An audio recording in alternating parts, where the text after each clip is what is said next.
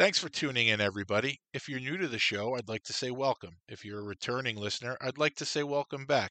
Before we get started, I'd just like to ask you a favor. If you're currently streaming this episode, would you mind stopping it and downloading the episode and then listening to it? It's a good way for me to keep track of the downloads, and to be honest with you, the more downloads I get, the more I get paid. I would really appreciate it if you wouldn't mind doing that, and maybe do it for all the content creators that you enjoy listening to. It's a great way for us to keep track of the downloads and put a little extra money in our pocket. So if I could ask you for one favor, that would be it. Now on to the show.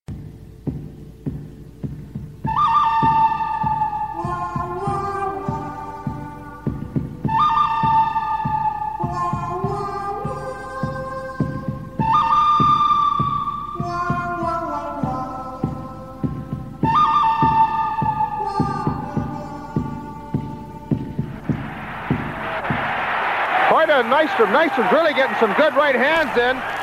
Gillies is down with Sandstrom. Somebody better help Sandstrom. Everyone must be held accountable for their actions. You cannot see your star carried out in a stretcher and do nothing about it. Oh my! Did Mick plant one on C-card? Wow!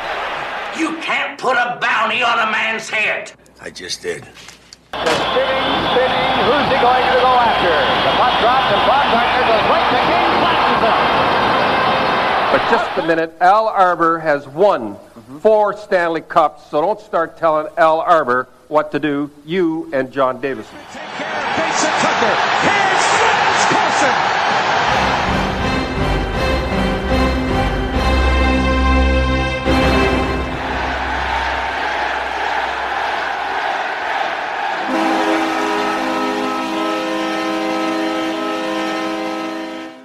This is Coliseum Chronicles, The Penalty Box, your source for Islanders Enforcer Talk, proud member of the Hockey Podcast Network, and I'm your host, Joe Lozito, and welcome to episode 135. We're digging up the lost episodes again today, whenever you're listening to this. We've now dug up part 2 of my interview with Mick Vukota. I'd just like to thank everybody who sent me some feedback on part 1, and a lot of people that listened to part 1 listened to it originally when it was originally released, but the reason why we're digging up these lost episodes is because they were nowhere to be found on any of the platforms. So I'm really happy that some new people got a chance to listen to the interview, maybe listeners who were not aware of the show back then. Remember, these lost episodes were the earliest episodes I ever did. So I was going to say before I made a name for myself. You know what I mean, right? Well, before I had the following that I have, that's a pretty safe way to put it. This was one of my earlier episodes. All these lost episodes were the first, it was episodes 1 through 9, and it probably is about 13 episodes, but with Mick, it was 3 episodes, and thank you everybody for the feedback on part 1, and this is part 2, and as always, I hope you people enjoy it. But before we get to that, if you're on social media, be it Twitter, Facebook, or Instagram, if you scroll down to the episode notes of this very episode, you will find links to all 3 of those platforms. So if we're not connected on social media already, please kick the links. I mean, kick your computer or kick your phone. Please click on those links. See, I didn't bring a drink down here with me. This is going to fuck me over tonight, but let's power through. Focus. Let's power through. Click on those social media links and we will be we won't be instantly connected. Again, it's up to you. You'll be instantly brought to each of those platforms, and it's up to you to like or follow or friend request. It's all on you, folks. You people, you have the final say. So definitely let's connect on social media if we are not already. Also, you will find a link to Islanders A to Z, the fantastic children's book written by Joe Buono and illustrated by Mighty Joe Maricic, the artist who designed the logo for this very show. So if you appreciate art, if you appreciate tunes, I don't mean the tunes like Terry Ryan always talks about, but I guess the cool kids, they say tunes, short for cartoons.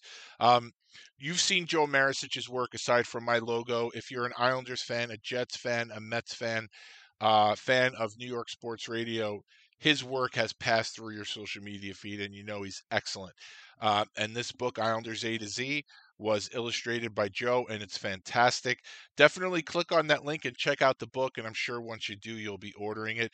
And also, if you have an art project that you need done and you'd like Joe Marisic to do it for you, you can reach him on Twitter at GraphicsJoker or via loudegg.com. Now, as I stated earlier, I am a proud member of the Hockey Podcast Network. Each team has at least one podcast. I believe there are now slightly over 100 shows on this fine network. And I actually went and looked. There are 3 Islanders podcasts on the network. Now, why did I look? Because I actually went and reached out to the network this week and asked to have my logo moved from the team podcasts over to the original content side. It hasn't been done yet, but I'm sure managing this many shows, it's time consuming, and I don't know how difficult it is to move that, but I'll be sending an email tomorrow morning, and hopefully we get that taken care of. But when I checked to see where my show was, I did notice there are 3 Islanders podcasts on the network, and give them all a listen. I'm assuming most of the people listening are Islanders fans. If you're an Islanders fan, definitely check them all out, make your own decisions, and maybe add it to your podcast rotation. Obviously, after this show, of course, which I was going to say goes without saying, but then I said it, so I'd be full of shit.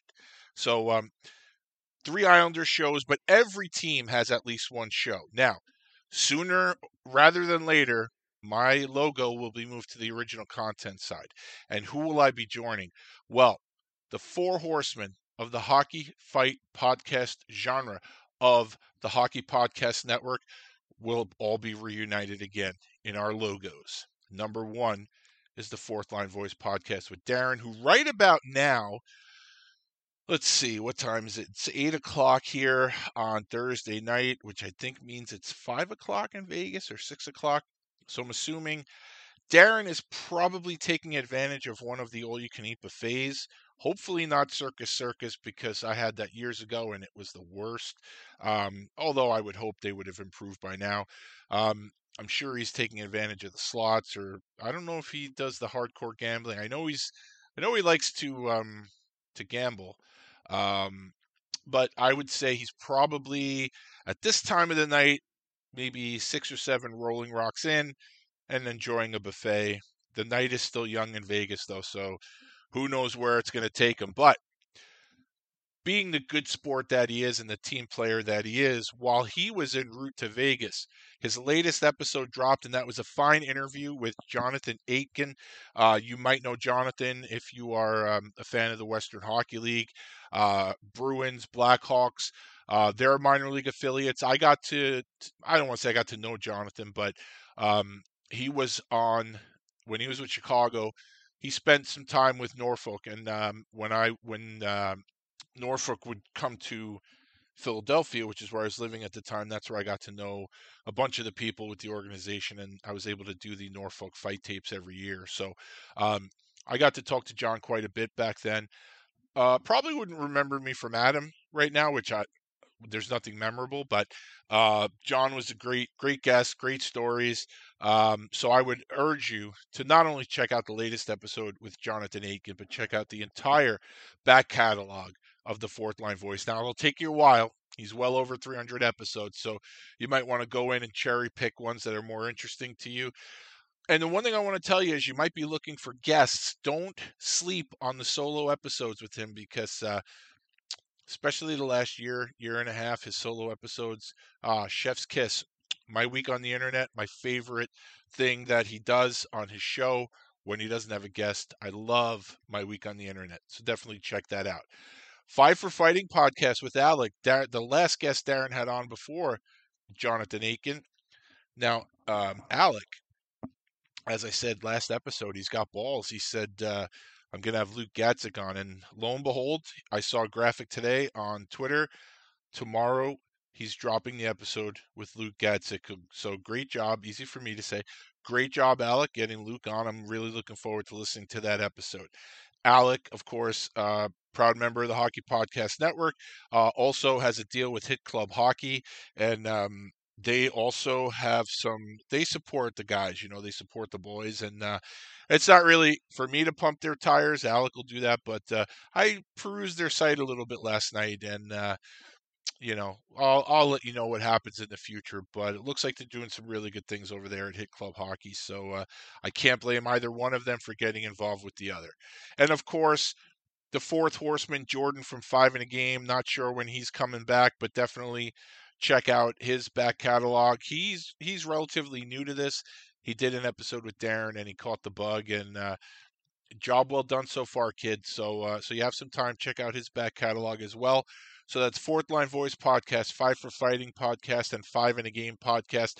Please like, subscribe, rate, and review all of those shows along with this one. And after you're done with that, check out the corresponding YouTube channels of the same names. Now, of course, Tales with TR, the biggest fish on this network. Big day coming up for TR tomorrow. And when I say tomorrow, it could be midnight tonight. Shoresy Season 2 drops in Canada. So, for all you folks that are listening north of the border, you lucky sons of bitches, I'm very jealous. So, I cannot wait for Season 2 to drop. Big week for me that week. So, if you're in Canada, you can watch Shoresy Season 2 probably at some point overnight, maybe at midnight. We have to wait for October 27th. That's a big week for me. I get my knee scoped on the 24th. And, hopefully, unless it gets postponed again, thank you, insurance. But if you're in Canada, definitely check out Shoresy Season 2, starring TR, Terry Ryan. Great guy, longtime friend, and the king of this network. And again, if you're in the States here, of course, we have to wait until October 27th, sons of bitches. Anyway, I am a game used collector. I collect game used items, sticks, gloves, helmets, jerseys of enforcers, mostly focusing on the Islanders and the Quebec Nordiques organizations. But as I say, I will listen to anybody, any player, and maybe it's something of interest. So if you have something and you say, well, there's no way he'd be interested in it, I might be. So definitely reach out to me. Today's guest, Mick Vukota, fortunate enough to have a bunch of sticks. I have his game used Tampa jersey, no helmets, no buckets of the mixture, and no mitts. So I don't know where those things are. Well, actually, I do know where a pair of mitts is, but they're not going anywhere. If you have anything of mixture that you think you might want to part with and add to my collection, definitely please reach out to me because I'm always looking to add some more Mick Vukota items. Now, ladies and gentlemen, right now it is September 28th, and I have the first installment of the 2023-24 New York Islanders / Bridgeport Islanders. I'm going to do my best not to say Sound Tigers anymore. Fight report. We're 2 games into the preseason. We had one fight the other night, and that was Ross Johnston against Matthew Rempe of the Rangers. It was a chippy game. If you were if you had a few beers, say around 6:00, and you had to take a piss around 7:05, you missed the first 2 Rangers goals because they happened right away. Then they added a third one very quickly. The Rangers have a player named Vincent Trocheck, who's I'm going to say a pussy. He's a punk. He's dirty, and he went knee on knee with Maggio, one of my favorite prospects here for the Islanders. Maggio took it like a man. He came back. He played in the game.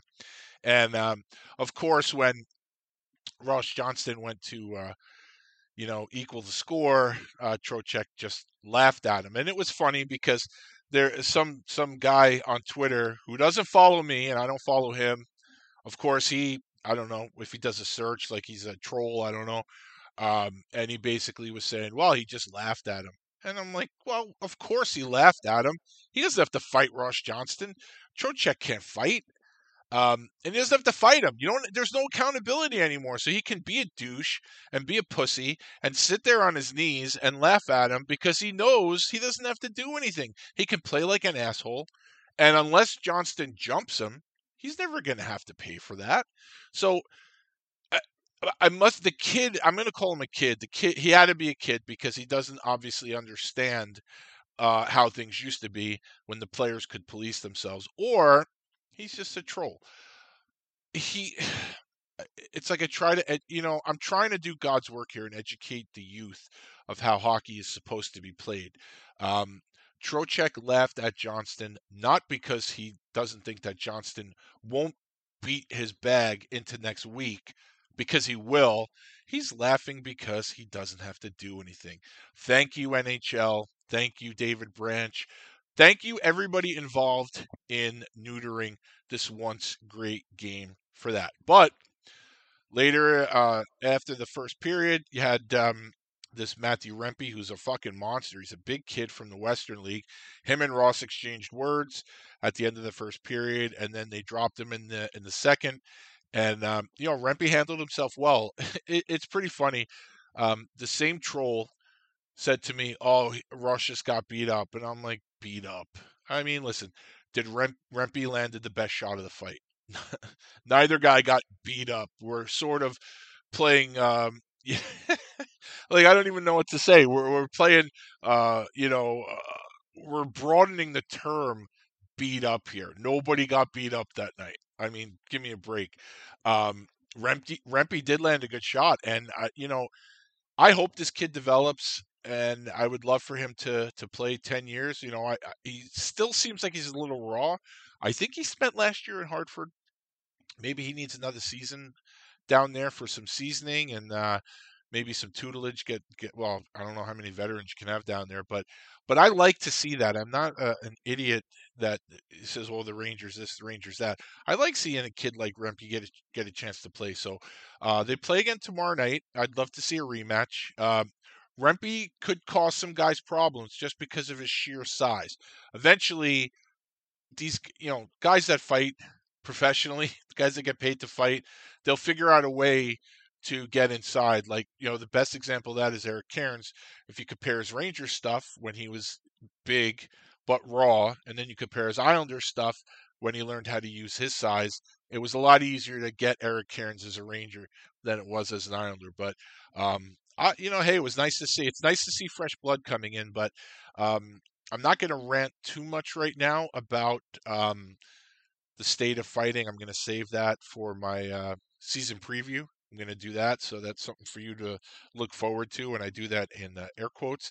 But yeah, hey, good showing for Rempe, and it's nice to see Ross in uniform because once the regular season starts and he's limited to 2 games a month, I'm going to be pissed. And it's a joke. I mean, it's just a joke. But again, I'm going to save that for the preview. But there's your first installment of the Islanders, New York, and Bridgeport fight report for 2023-24. Folks, I know it must sound like I'm on. I feel like I'm all over the place, like I'm all amped up and jacked up, and it just reminded me of another host. It just made me laugh. But no, so that's it for the report, and I'll end it with this. So this is part 2 of my interview with Mick, and I know in Darren's intro, he's always been very kind to me, where he said this to him. My interview with Mick is the best enforcer interview ever done, and that's very humbling for someone like Darren to say, because he's done his fair share of interviews. Like I said, he's in I think I want to say like 338. He's up to that episode, so he's done a lot of interviews, and so when I hear that, it's very humbling. And the Vukota one and the Trevor Gillies interview, probably the 2 that I get the most feedback on in terms of compliments. Ironically, those are the 2 longest ones, which, for some people that say, "Oh, how could you do such long interviews? Aren't you afraid you're going to lose people?" Well, probably the 2 interview guests I've had where we had the longest interviews were the 2 that I got the most feedback on, and it was all positive. So I guess there's that. But every time I hear Darren say that, it's great. It's really nice of him to say that. And I give all credit to the guest. Mick was unbelievable. You kind of know when you're interviewing somebody how the interview's going to go. There are some guys that are very open, like Mick's an open book. I mean, he was phenomenal. You might interview some other guys, and they're hesitant to open up, and that's fine too. I mean, everybody's different. So, but this was one of the most fun interviews I had, and you know what? Every interview I've done has been a blast. But I think because of the history that I have with Mick, I've known him for so long, it just flowed. And I already went on about Mick in the last episode, and I'm sure I'll go on a little bit about him in part 3. But again, I want to thank everybody for listening to part 1, and I hope that you people enjoy part 2. So after these commercial messages, stay tuned for part 2, the lost episodes with Mick Vukota. And please, everybody out there, do me a favor. You people, everybody listening right now, please stay safe. We're back with another week of football, and DraftKings Sportsbook is keeping us in on the NFL action with great offers every single game day. New customers can bet $5 and get $200 instantly in bonus bets. Throw down 5 on any of this week's epic matchups to walk away an instant winner, and DraftKings isn't stopping there. All customers can take advantage of 2 new offers every game day this September. Football is more fun when you're in on the action. So download the app now and sign up with code THPN. New customers can bet just $5 to get $200 instantly in bonus bets, only on DraftKings Sportsbook, an official sports betting partner of the NFL with code THPN. The crown is yours. Gambling problem? Call 1-800-GAMBLER or visit www.1800gambler.net. In New York, call 877-8-HOPE-NY or text HOPE-NY. In Connecticut, help is available for problem gambling. Call 888-789-7777 or visit ccpg.org. Please play responsibly. On behalf of Boot Hill Casino and Resort, licensee partner Golden Nugget, Lake Charles, Louisiana. 21 plus, age varies by jurisdiction. Void in Ontario. See sportsbook.draftkings.com/football terms for eligibility, terms, and responsible gaming resources. Bonus bets expire 7 days after issuance. Eligibility and deposit restrictions apply. So this brings us to the 88-89 season. In the season before, you spent the majority of it in Springfield. You played 17 games or so with the Islanders. So going into that training camp, was the role, the heavyweight role, was that yours for the taking? I'm not sure if it was mine for the taking, because there were a lot of guys that absolutely are capable of doing that. But I mean, I think I mentioned earlier that Brian Kern was the guy for the Islanders, and Dale Henry was probably secondary. But most teams had like 3 or 4 guys, like heavyweights. And I think because the Islanders were so tough from, goaltending all the way through captaincy, they didn't really need like, your predominant guy. Like they didn't need like a heavyweight. So I think what happened is I just looked at the opportunity and I was like, I'll go in there, and it's Brian Kern, and all these other teams in that, back then it's the Patrick division. It was just crazy, like everybody had 2 or 3 heavyweights. So I was like, let's go. Like if I'm going to go fight all these guys I know, which is kind of how I ended up on the island. So, I think this was the season, if my research is correct, that in an exhibition game, I think it was on the island. Did you fight John Cordick twice in a game? I don't know if I fought him twice. I fought him. I know I beat him up good, and it was weird because I knew he's a lefty, and I know he's wicked tough, and he's older than me. So and the background, Joe, is he's Croatian and my family's Serbian, so there's like a little bit of that, like which I don't think he cared about, nor did I. I think we all felt like, back in the day it was Yugoslavia, so I had respect for John, basically. And when I fought Kordic, I'd never really thrown left until that fight. And then it just worked out. And I think that's kind of how you figure things out, you don't really know, but you learn. And after, excuse me. Now, did he try to get at you in the hallway after the fight? I think he was a little agitated out in the hallway, but his nose was still bleeding. Like, I think he was a little bit out of whack. Like, I think there was more going on with John than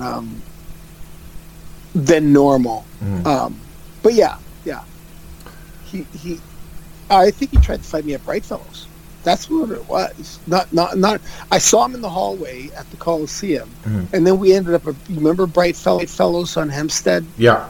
We ended up at Brightfellows on Hempstead, and the owner of the place, who I knew, just kept coming up to me. He's like, Cordic's just not going to let this go. No shit. And I'm like, what are you telling me? Like what are my options? He goes, well, I think either you got to go or he's got to go. And I go, well, what if I make him go? And then they just rolled their eyes and they were like, we'll get him out of here. Yeah. Because that was usually a stop for me on the way back to, depending on what night of the week was. I would take Hempstead and then, hammer Wantagh down on the North Shore. And I don't know. I love living on Long Island. It's funny because my friends from Canada would come to visit. And they would be like, how do you deal with all the traffic? Because just think about, where we grew up, there, you would drive hours to see somebody. Like, you literally would get in your truck and be like, 45 minutes to go see Joe. With nothing in between. And so my friends would come to New York and they'd visit and they'd be like, oh my God. What's with all these freaking people? Yeah. well, they're working. They're trying to, they're trying to get into the city or they're trying to get to their work. So, for me, it was I fell in love with it because I felt the passion of the people. I think the other part was the people that came to visit or relatives, best friends, whatever, came. They just couldn't grasp the concept because unless you live here, unless you live on Long Island, you don't actually know how important it is to be relative. I love living there, so that was part of my thing. I met my first wife there, Hofstra. I mean, it was crazy. I thought it was amazing. Cool. Yeah, it's not bad here. It's very expensive, but other than that, it's pretty nice. It's way more expensive than when you were here. Yeah, no, I get it, but I don't, it's not nearly as expensive where I live, Martha's Vineyard, wow. Or I went by my house in Centerport, and there were no houses around me when we built that house, and then I went in there and I was like, holy Jesus. And Mike Horty lives at the front of that road. He's like, I know. Yeah, you develop everything, right? Yeah. So it is what it is. Yeah. So when the season started, I think you started out west, and then you came back home, and it didn't end up being a home and home with Vancouver. I think you played Montreal in between, but in Vancouver you fought Todd Hawkins, who was pretty underrated, and then at the Coliseum you dropped Larry Melnick with a beautiful, beautiful shot. Do you remember those fights? I don't remember Hawkins. I do remember Melnick because I think it had something to do with Brent Sutter. And I'll say this all day long: the leadership with the Islanders from the day I got there until the day I left, was amazing. You know, like, if you ever play on the line, you know, take a shift with Brent Sutter, he's like, I don't even know if he could beat the shit out of the custodian. But he's going to try. Like, he's willing to try. Mm. Like, he'll fight anybody. Yeah. And I think when you play with him, you learn, like, it's about being fearless, to be honest with you. So, I guess my point is, I didn't get it until I got there. And the Sutters were amazing. Yeah. Like, they treated everybody so well. Yeah. They're just great people. And I'm sure that was passed down to them from the Gillies and the Nystroms and the Smiths, you know, and the Hennings. Like, I'm sure it's just like every Trots, like Potvins. I'm sure it's just everybody did what they had to do for each other. Like, I watch stuff now, Joe, and I listen to the way the guys talk. I really think, like, the totality of what they accomplished was not what they were expecting. They were just trying to win a fucking hockey game. Yeah. Right? Mm-hmm.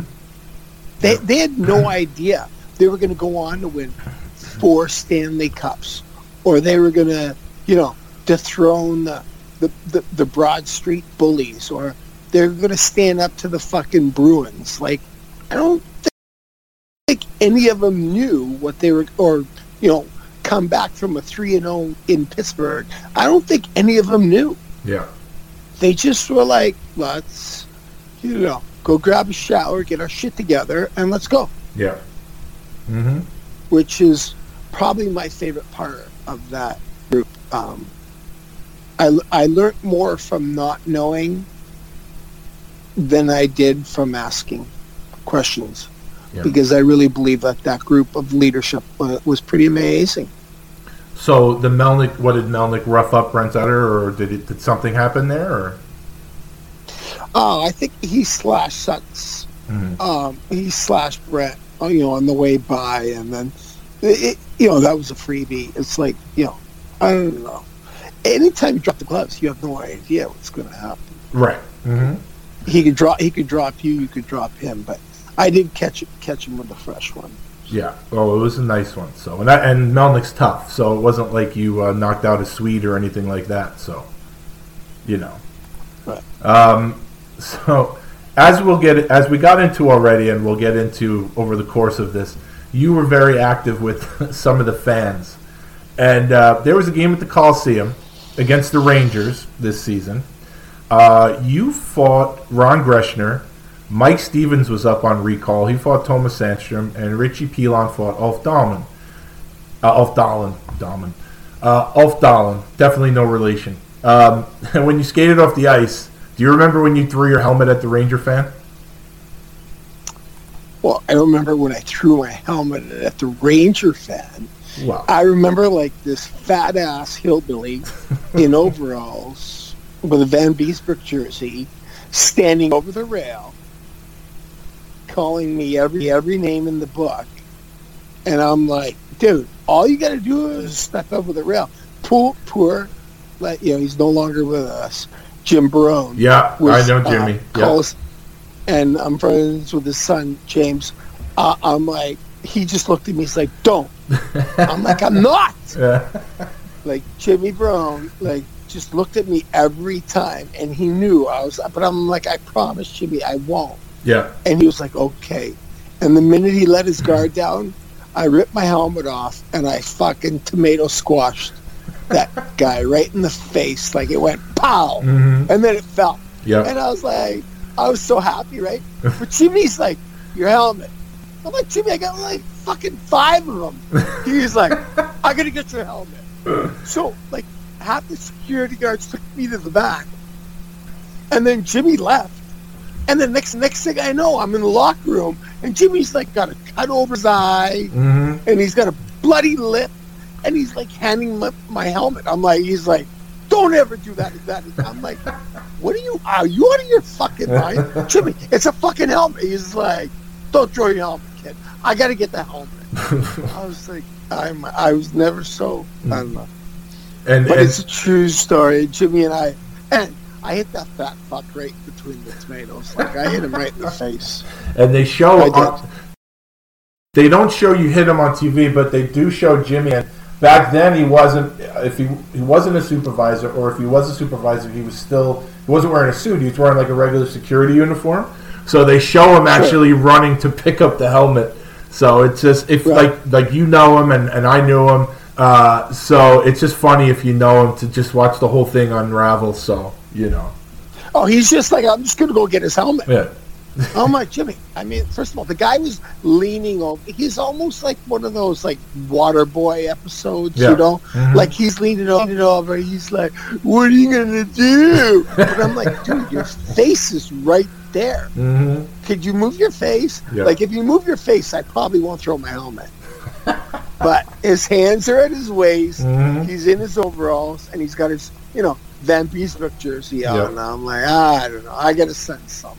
It was always the same group, going to the games back then. You'd always see the same group of people, and it was just like, for me, I loved it because, unfortunately, the Ranger fans always came out in full force. I think there were a lot of them that didn't want to go to the Garden, and they'd end up here at the Coliseum, but that was that was a thing of beauty. So I only wish I was down low. I would have grabbed your helmet, stuck it in my jacket, and walked up and tried to escape Jimmy and keep it for myself.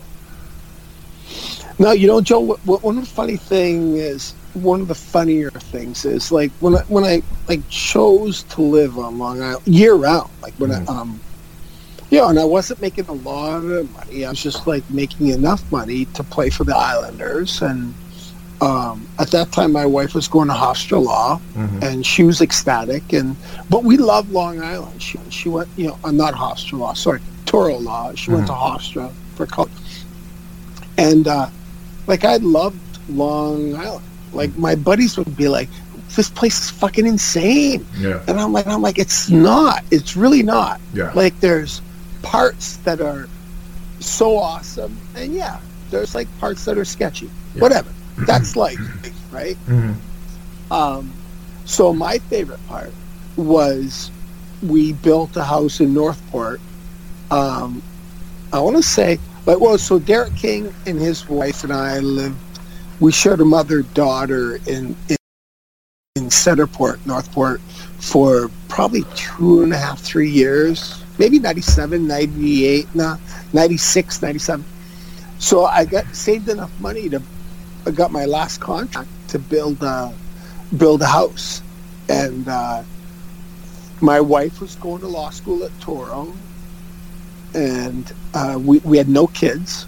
I got a Rottweiler. I also wanted a dog. Mm-hmm. Got a Rottweiler for her. So when I was on the road, and then every now and then I would get a package on the porch, and it was like Vukota sucks, Rangers rule. Are you serious? That's what I got, Joe. So I'm just telling you, like, so I'm at the end of a cul-de-sac, and I'm like trying to think, like, who does that, right? So like, we could have ordered, like, maybe we were ordering baby blankets. So I think Marilyn might have been pregnant. Whatever the point was, I was just getting, like, frustrated that this dude would drop, because I was away. Maybe I was at the gym and whatever. Mm-hmm. So I said to Marilyn, I'm like, listen, I don't know what to tell you.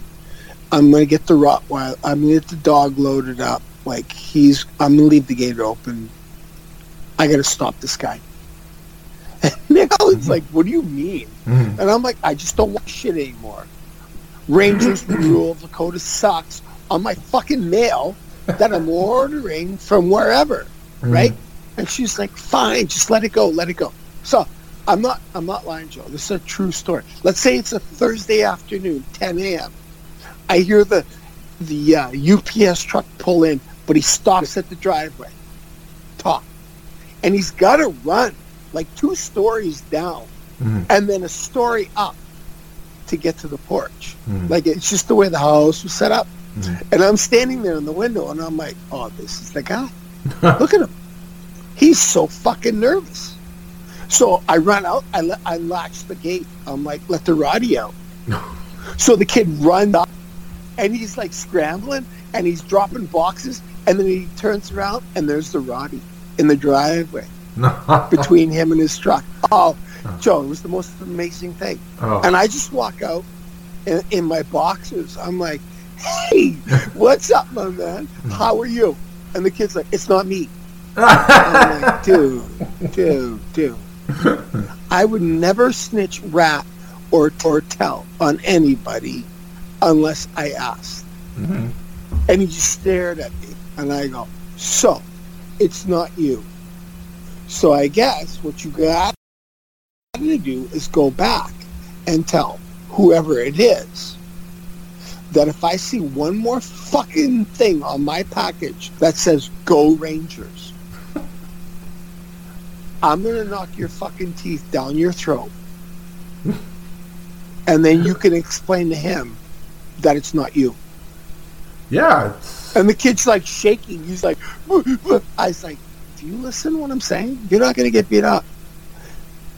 I'm going to beat you up because you can't beat him up. And that's how our conversation ended. And did it happen again? Never. Nice. Never. No. That's the problem with Ranger fans. It's all fun and games until you threaten to knock their teeth out, and then all of a sudden, then it's like, okay, I'm just kidding. Yeah. No, and I didn't even care. It's like my personal mail. Like, dude, stop. Right. I know. Right. And then when he's like, it's not me, it's somebody in handling, and I was like, you're a snitch too. Yeah. Like, somebody's got to do it. Mm-hmm. Someone's got to get beat up. Right. Exactly. It's like when the guy won't fight you, so you got to go and threaten the star player. Hey, if he doesn't fight me, I'm gonna have to rough you up. So it's similar to that. Yeah. Mm-hmm. That's like, you and I have had this conversation before. That's like the Rob Ray thing. Yeah. Like you tell Rob Ray, we got to go. No, we don't. I'm like, I'm going to run your goal. And he goes, so? I'm like, you care that little about your goalie? He goes, pretty much. All right. Well, I mean, like, I'm not going to run your goalie. Mm-hmm. Now I'm going to, like, spear your goalie in the throat. Like, I don't know. How you don't care? Mm-hmm. I don't like Glenn Healy a lot, but I'll never let anybody run him, Like, well, we're going to touch on Rob Ray in a little bit. So we get back to this season. Yeah, this season you fought Jake Caulfield quite a bit. Was there anything personal with that, or it's just he was the big guy on Pittsburgh, and you wanted to say hello? Yeah, no, I don't know, Joe. I don't think I was like. There's like a phase of where I feel like I got tougher, or maybe not tougher. Like, I'm more confident in my fighting ability. I don't think Jake Caulfield was somebody that I fought where I became a better fighter. Right. I know we went to Pittsburgh for a game, and he was pushing a military Jeep across the parking lot prior to us, accessing the igloo for a pregame, like, going in at like 4 or whatever. Yeah. And I was like, dude, the guy's pushing a Jeep. They're like, oh yeah, he trains. I'm like, I'm going to try to punch him in the face. That's just my thing. See how that works. Yeah. But in all honesty, I did respect Jay, and yeah, he's a big dude. Mm-hmm. There's probably only like 3 or 4 guys, honestly, Joe, that I fought that I wouldn't want to fight again. Gotcha. And that's Joe Kosher. Out of respect, Tony Twist. Out of respect. I don't know if I'd say Proby. Like, I don't think I have enough of a sample size. Like, I think Proby probably would kick my ass 5 out of 6 times, but I also believe that on any given night, lightning strikes, Yeah, so that's fair. But yeah, it would be Coco and Twister, like guys that I and Dave Brown, who just beat the fuck out of me because he could, whatever. Yeah. If I ever see his dog, I'll fucking kick it too. So going along with the job and how you did your job and you protected your teammates. So you mentioned before about Brent Sutter with Larry Melnick. So you played a game at the Coliseum against Buffalo, and Kevin McGuire took a pretty big slash against Mike Stevens, and then you raced. I mean, you had to go a pretty good distance to get at him. And do you remember that? I do, and I remember Lauren Henning. So Lauren Henning is one of my favorite all-time people through the Islander organization, where he's like always like, I think he's just like, I don't know, because his father's from out, like they're from Saskatchewan, and his nickname's Crow, and I think he just liked me because he knew like I really wasn't that tough, but I'm like willing to go after shit, like, I'll give it a whirl. And that fight, Lauren Henning pulled me aside. Like, he literally grabbed me in the locker room after that game because it was a nothing game. Mm-hmm. I think we were eliminated. It was maybe second or third last game of the season, and McGuire turned around, two-handed cat in the back of the fucking legs, and it wasn't a big deal. It was in our end, and I'm like right there, but I was like, "Fuck you!" Yeah. Like I was looking at it because the puck was in the corner, and I remember Lauren Henry just going, "Mick, like that kind of respect from your teammates will go a long way." Yeah, and I still believe that because I didn't think, right? I just reacted. Yeah. Oh, it was tremendous. I mean, I was there. I remember it, and I mean, you heard the swing. I mean, he took a big baseball bat swing at his leg, so you heard it in the crowd, and you're like, "What the fuck?" And then next thing you know, I see you bolting in there, and it was awesome. Yeah, and Mike Stevens and I saw each other this year at the alumni weekend, and he's like, thinks I'm like, Cat, listen. First of all, I fought him in Hershey.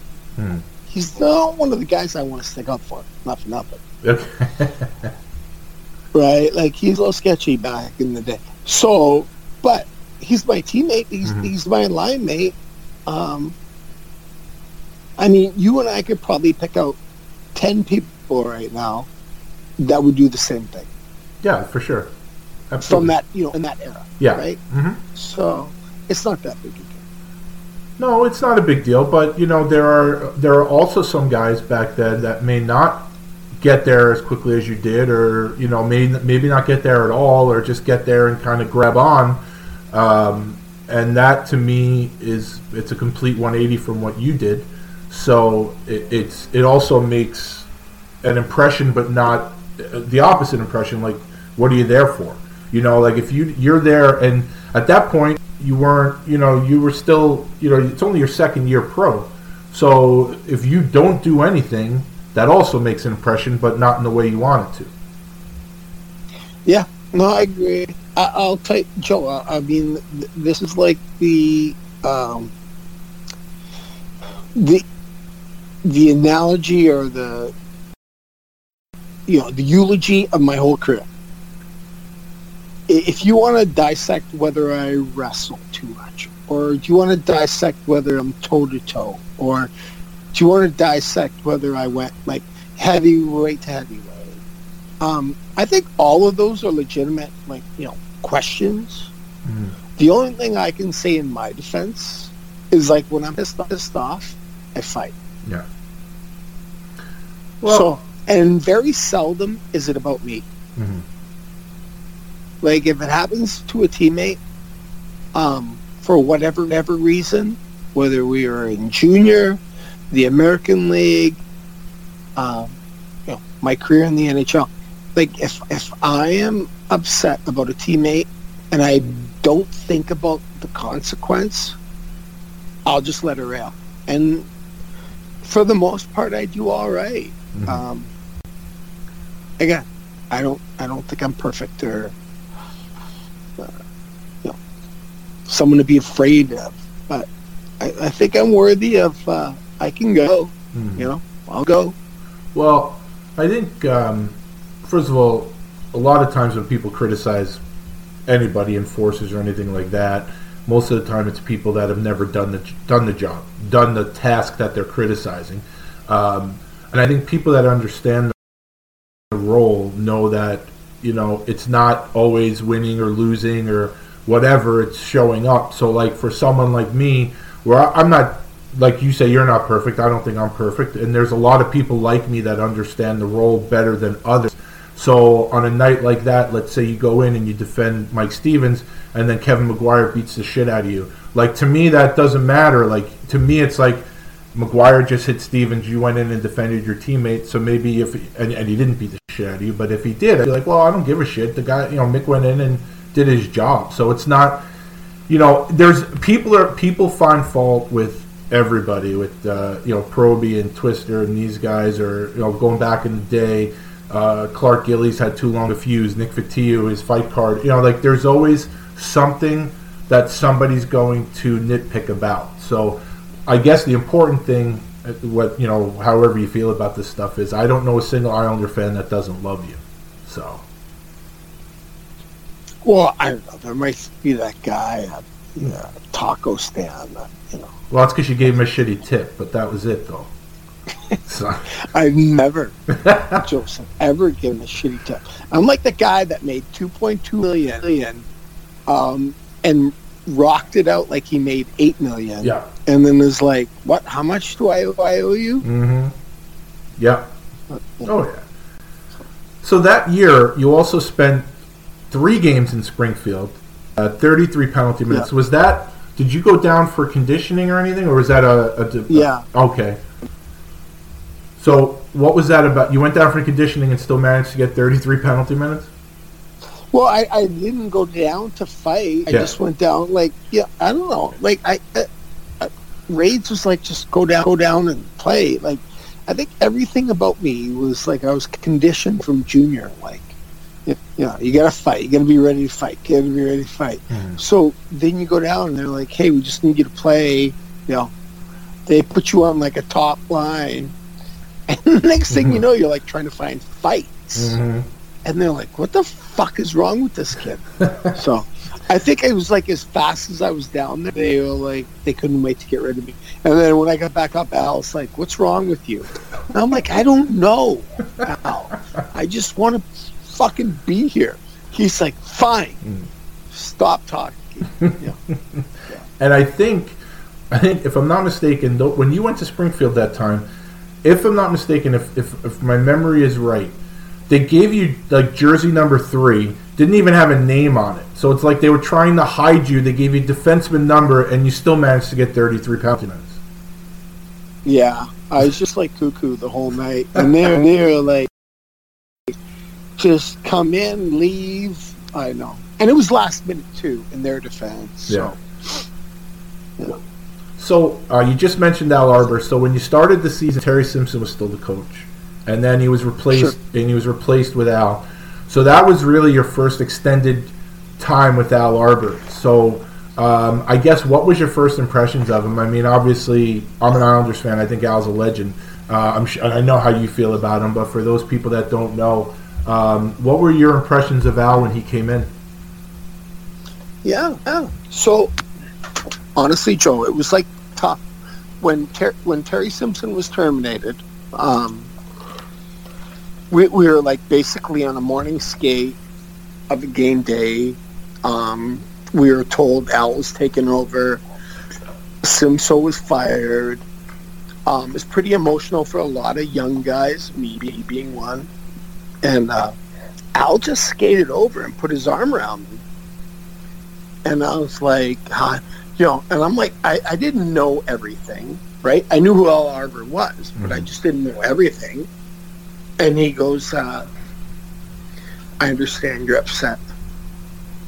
And I'm like, yeah, I mean, the guy brought me from the minors and gave me a job, and I'm letting him down. And Al goes, you're not letting anybody down. All right, you're going to play tonight. You do the best you can. You're not letting anybody down. And like at that moment, I was like, fuck it. I'm not screwing Terry Simpson. I didn't even know. Like, I really, honestly, Joe, I knew nothing about raids. Mm-hmm. I was just like, fine. I won't let my coach down. And I think that was like the first time, like, we just, I don't know. I think he got me. Like, I was just that guy, you know, that fourth line guy that would eat shit, do whatever you want, but will never let you down. Mm-hmm. And that obviously, I think you hit it on the head, because next season was your first full season. No trips to Springfield, nothing. You played 76 games that year, 4 goals, 290 penalty minutes. We have to jump. I mean, we have to jump right to October 20th, 1989 in Landover, Maryland. Explain to everybody how one goes about getting a natural hat trick in an NHL game. Yeah. I mean, I'd like to explain it better if Patty doesn't tell you that he takes credit for it, because he sat down and talked to me about, I think I was going through a lull where I felt like I wasn't contributing, right? Like, so nobody wants to sit on the bench.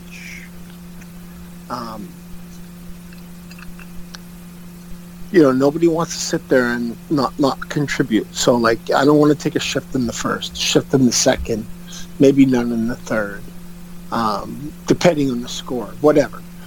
So I was just feeling like I wasn't, I don't know, I played hockey in junior. I played hockey in the American League. I was valuable. I was, you know, but I played.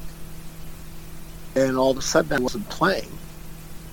And then Patty, like, sat next to me on that flight to Washington. He gave me, like, this whole speech about, like, you don't know how important you are, blah, blah, blah. And I was just like, fuck, dude. Like, you don't even care if I play or not. But when I woke up in the morning, I really believed that he cared. In all fairness. Yeah.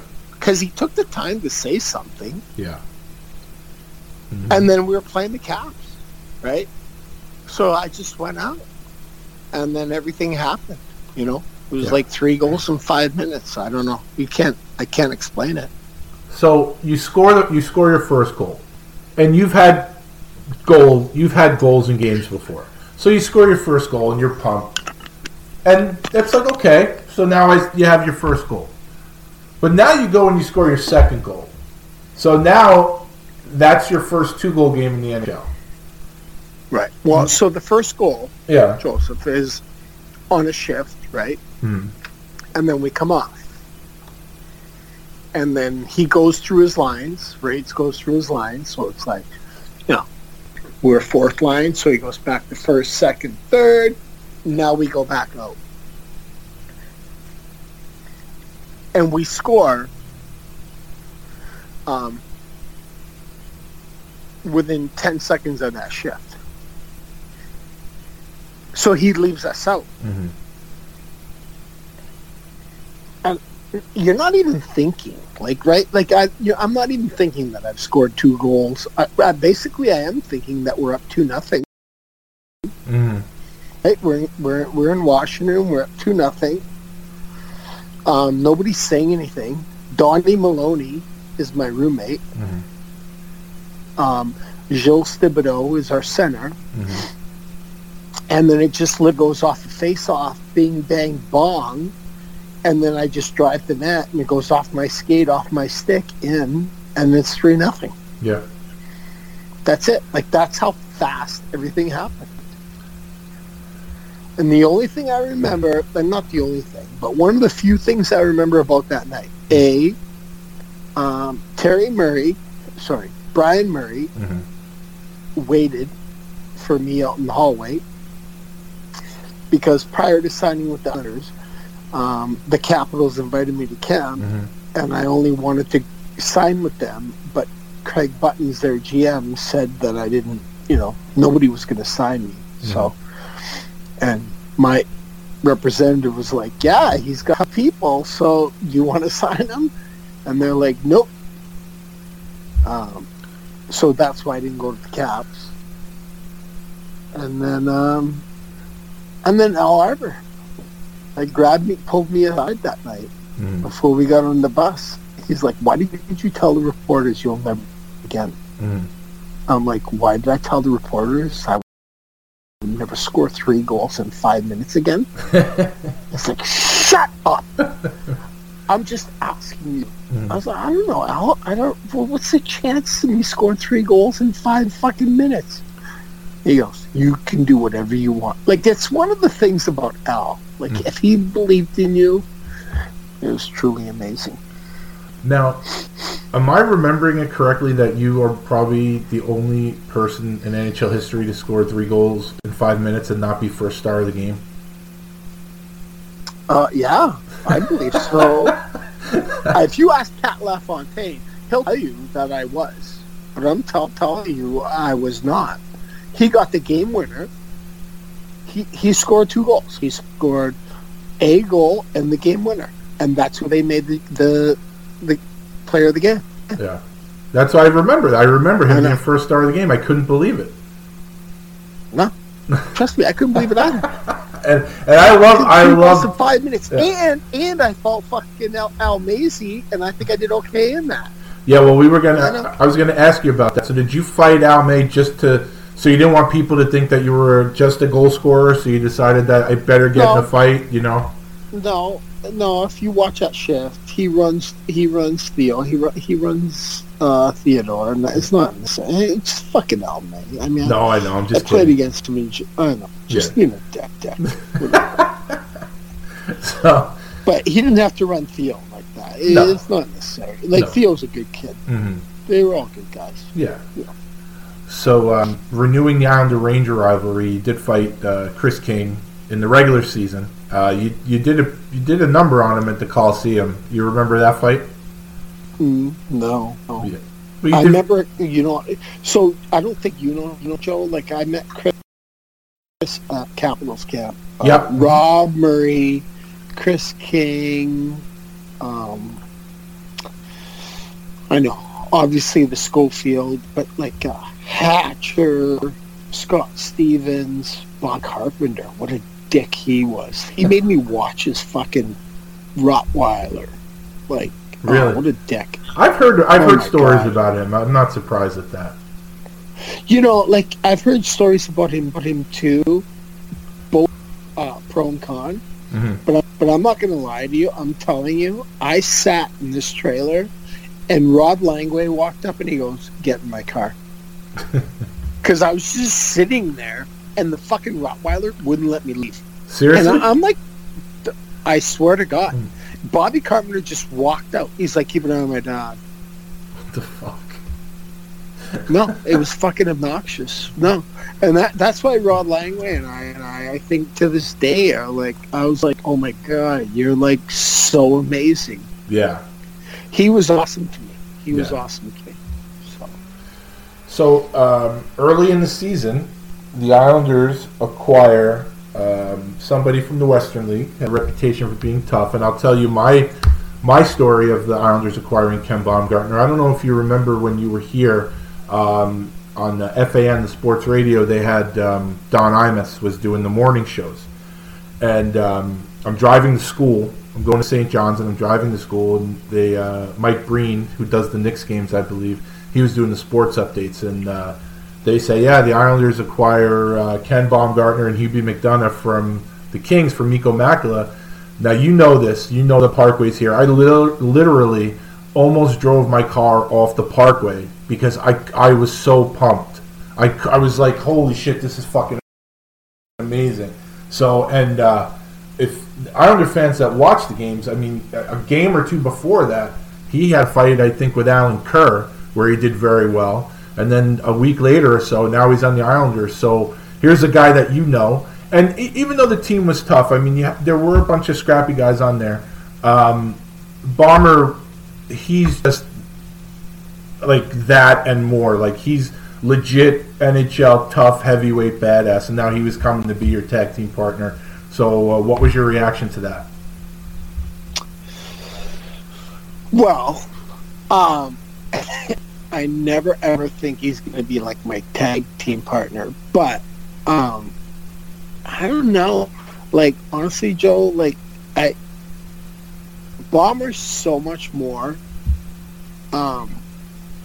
than like me. Like, and I'm not trying to be a dick. I'm just being honest. Like, I'm like, let's brawl. Let's shut the, now yous can't leave. Like that's me. Like, I'm that guy. Bomber's never been like that. He's always been just like, hey, these are your options. Would you prefer to do this, or would you prefer to do that? Was I excited when Bomber is coming here? Yeah, I mean, I think he's crazy, but I also know, like, I mean, if you think about that Ranger game, the playoff game, that, the infamous game one, I want to say game one. Yep. In the Garden, when Patty got carried off on the stretcher, and I don't think Knuckles did anything wrong, but I think Patrick cut across, and Knuckles did enough to catch Patty's. Whatever, it happened.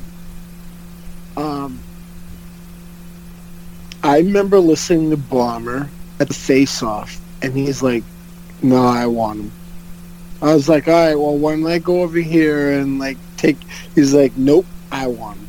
All right, well, that's like 5 fucking people. Yeah. Like, can I pick one? Like, Bob, like, literally looks through me. He's like, I don't care.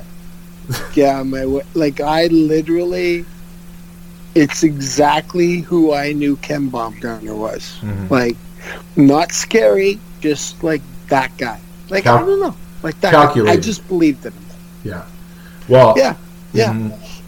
I have some more questions about that game, so I'll hold off on those. But yeah, and when I say tag team partner, you know what I mean, like a Probert and Koser, and guys like that, where it's not anything. Obviously, like tag team partner is just a phrase. But one question I have about that is, now you're obviously, even though you always had guys that were played tough, most of the time during your career, the bulk of the load fell on you. When they acquired Baumgartner, was there a part of you that was a little concerned that here's a guy that, and even though he was a defenseman, he plays a similar game to you? Did you feel like maybe, not that you had to step it up, but you know what I mean, like maybe he could replace you, or did that ever enter into your mind? No, that's true. Yeah. Like, and it goes all the way back to junior. Like, Bomber was like a whole different level of physical intimidation. And then I'd already had, like, whatever I experienced on Long Island. Yeah. I mean, there are a lot of guys, that could fight up and down. And then you always try to preserve your job, right? Like, you're always willing to, I don't even know if I knew what I was doing, right? Like, but I'll go. And I think that's that transition. Like, you're asking me a question about, like, that stage. Like, it's really, honestly, like, there's a lot of stuff going on, but you're willing to, like, you're thinking, like, I don't know, and I might be wrong, but I'm like Mike Peluso, right? Like there's a whole bunch of genres of guys that I'm going to fight. Like, how will I do? And the only thing I can always tell you is, like, as an Islander, I'll just fight. Yeah. Right? Well, you certainly knew what you were doing, and we touched on this briefly when that game in Chicago. That was a fun game for me as an Islander fan, and obviously the highlight of the game was your bat with Al Secord when you got the call from your parents where they scolded you. But now Al had a few years on you there, and he was definitely a recognized name in the league. So after everything happens, like, do you at all think, wow, I just pretty much knocked out Al Secord. Yeah, it's the last thing I wanted to think about, Joe. I swear, it was the worst thought that I could. And I mean, granted, like the phone call, the red light at the hotel room, fine, I could deal with all that. But no, I mean, and then I also understand like the difference between Al Secord knocking me out, or me getting a good shot in on him. I guess it's one or the other. But, you try not to think about you try not to think about the extremes. Yeah. One guy who seemed like you and Bomber had a running date with. It seemed like, and I don't know if there was anything personal, but Ed Kastelik of Hartford, somehow you guys always managed to find each other. Yeah, so it's funny you said that, because I just saw a fight like this weekend. I think this week. I don't know why. Anyways, yeah. First of all, Eddie Kastelik's Croatian. So I don't know if you know, I'm Serbian. I've heard. And so these are Catholic Orthodox religions. First of all, I'm nothing, but my parents are.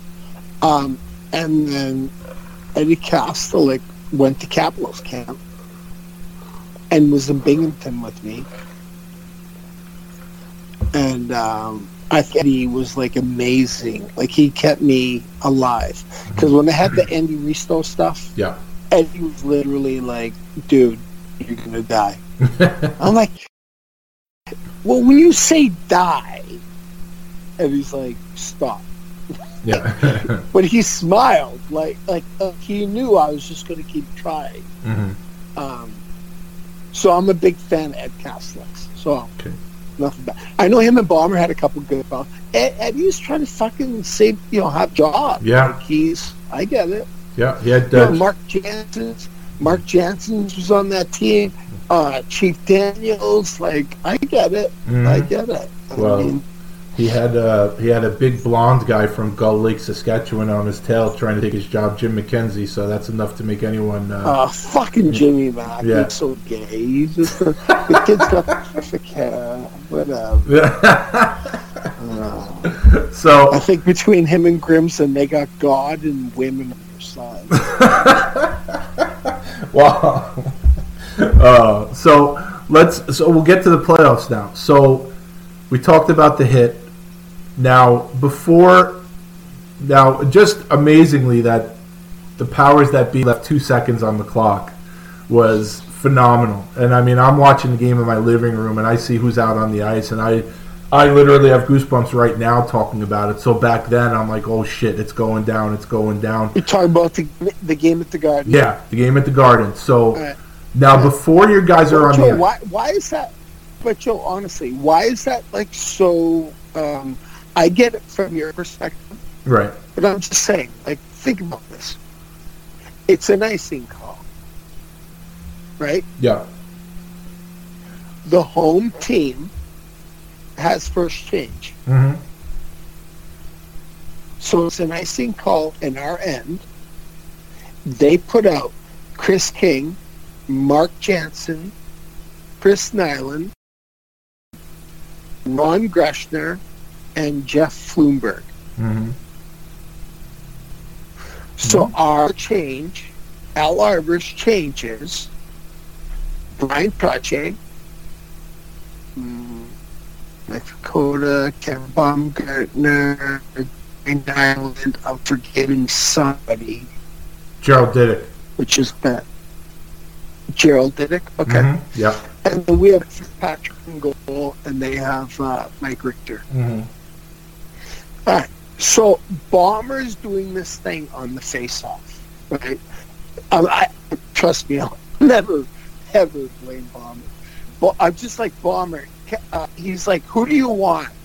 Like, Chris King's standing right next to me. I'm like, I'll just take Chris King. He's like, no, I want Chris King. I'm like, oh my God. Sorry, Chris. can I go out to, and he goes, no, Gary Nyland's going after Chris Nyland. And I'm like, oh my God. Well, why don't I just go out to my D? Like, he literally looked and goes, yes, go out to your team and do your job. All right. And I'm not lying, Joe. Like, if that was the conversation of emotion that we had. Yeah. Maybe not that level. Right. You know what I mean? Yeah. But that was it. Mm. So was that the first time anything was discussed about that? Like when things first happened, Patty gets taken off the ice on a stretcher. Nothing's discussed on the bench at all, or nothing until those 2 seconds? Okay. Nothing. Okay. Nothing. Literally, it was like free icing, and the face-off came to our end, and then Rage goes, bloop, bloop, bloop. Mm. And I never once thought that he wanted me to fight. I never once thought that Bomber was going to get Koofy, but I did know this. Like I played in the Western League, and I'd heard stories about Bomber. Mm-hmm. And here's the one thing I do. Like, don't ever not get on top of who you're fighting. Because, like, Bomber gets crazy. Yeah. Mm-hmm. So, that was all I knew. Like, don't want to be submissive. Mm-hmm. In a fight. So I'm like, all right, that's it. Like for me, it's easy. I'm like, all right, don't go down. All right, stay on top. Let's punch. And you're on top. Fine. Yeah. So that was it. So I thought, but I'll answer any. Honestly, Joe, I'll answer any question about it. Yeah. I was more scared of what Bomber would do, even though he would do nothing. Like, if you knew it now, he has no desire to be that person. Oh, yeah. But when he was in junior, he would fucking... He would create a whole different situation. Oh, yeah. Yeah. No, and actually, I've...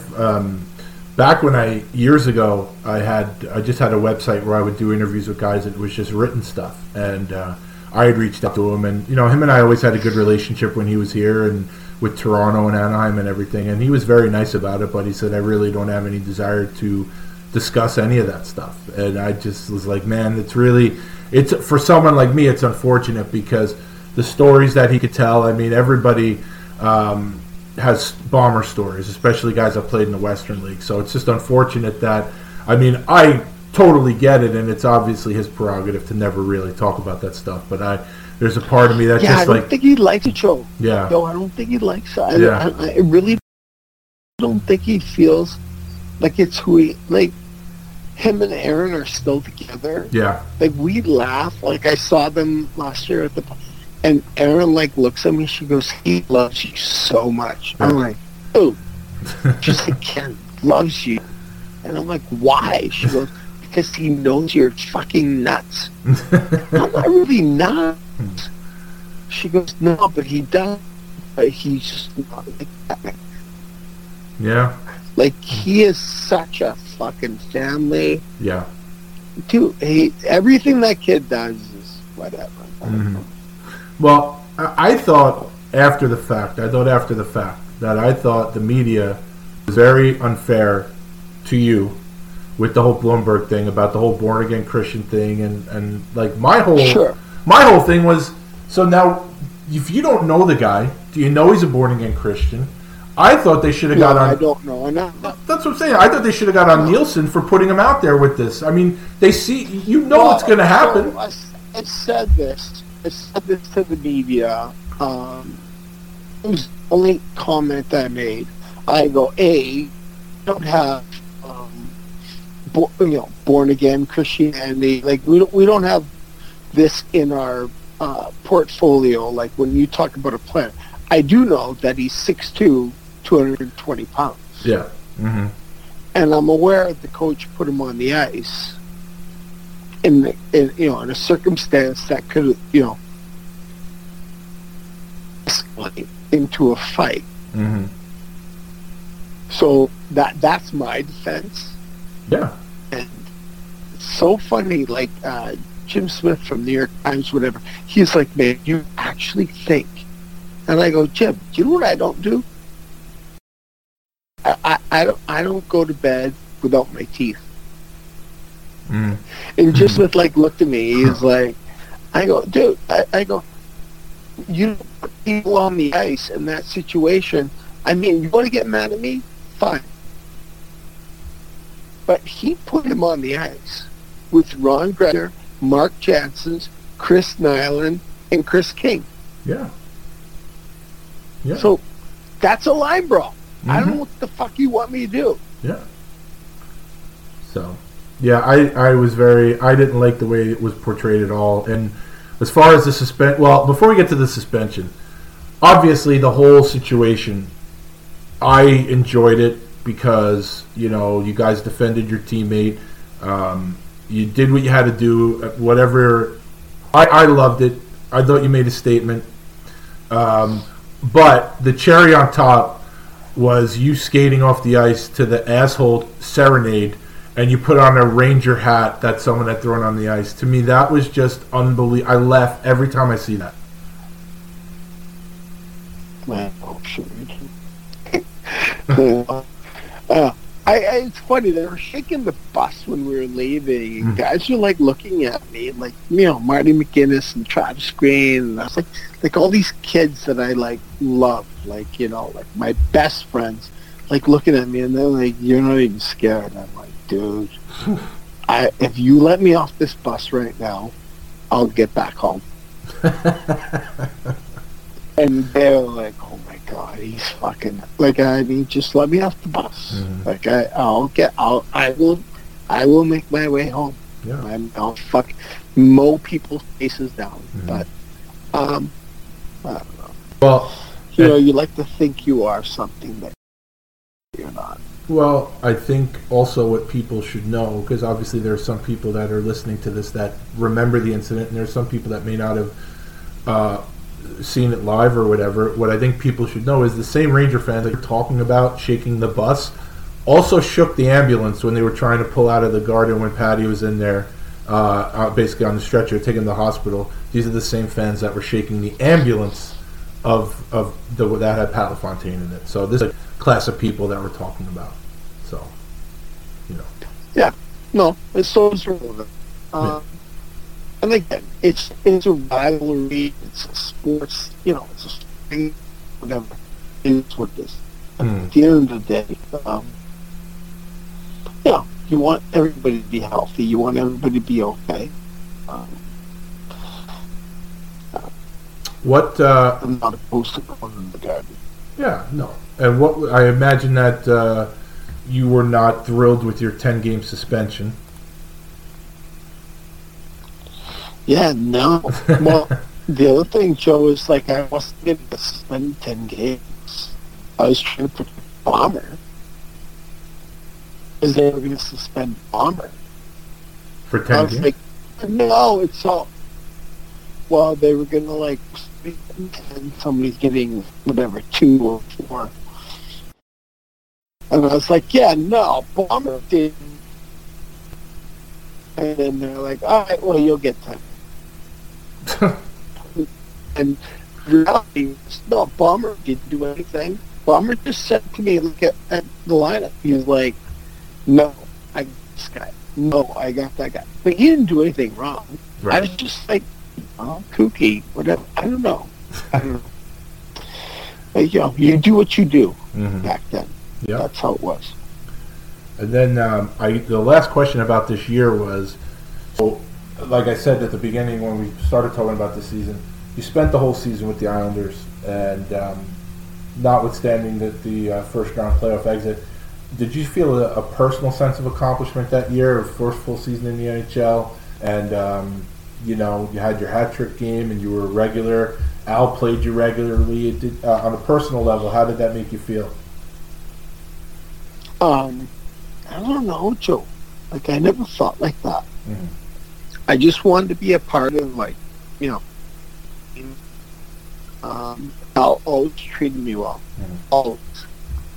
And then, on the larger scale, you don't want to let guys down. Mm-hmm. Teammates, whether it was Derek King or Pat Flatley or Gordini or whoever was there at that time, Brett Sutter. Like, you don't want to let people down. So as long as you're not letting people down, I think, you're heading in the right direction. Yeah.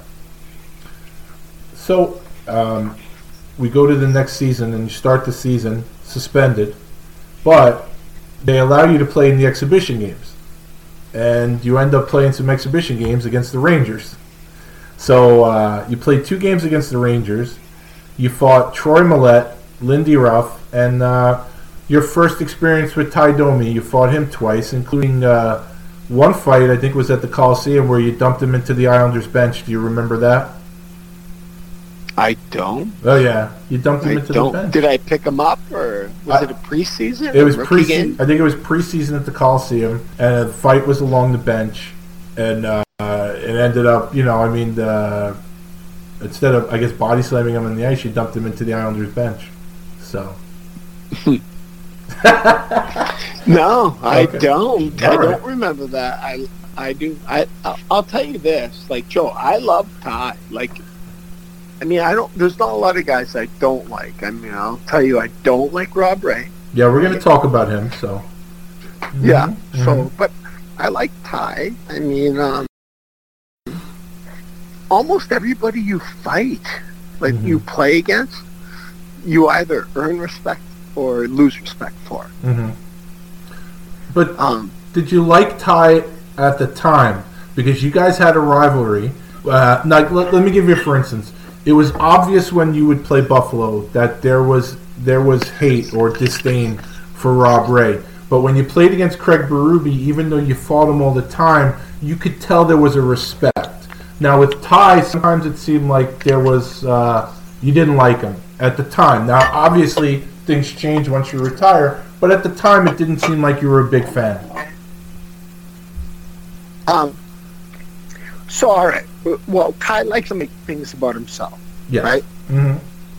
Yeah, so that's never going to work for me, because I consider myself, like, you play for your team, and whether you play a lot or, don't play a lot, you get whatever. You're part of the team. So I typically, I don't like Ty's mentality where he just seems to think that, everything's about him. That's when he was in New York. Right? Yeah. Like, it's like waiting on, like, Proby. He's like counting, like, whatever. I don't know. Yeah. But I think it was a pretty amazing fight that him and Proby went through. Yeah, it's amazing. Fuck. I punched him as hard as I could on top of his head. Like, I could see why you would stop punching. Like, the kid has a head as fucking as hard as granite. Like, whatever. But I also know that the game is bigger than what you are. So that's kind of where I am with that. Okay. One of the things I remember from this season, I remember reading in a newspaper that I believe it was in Edmonton that you and Dave Chizowski had a fight in practice. Do you recall that incident?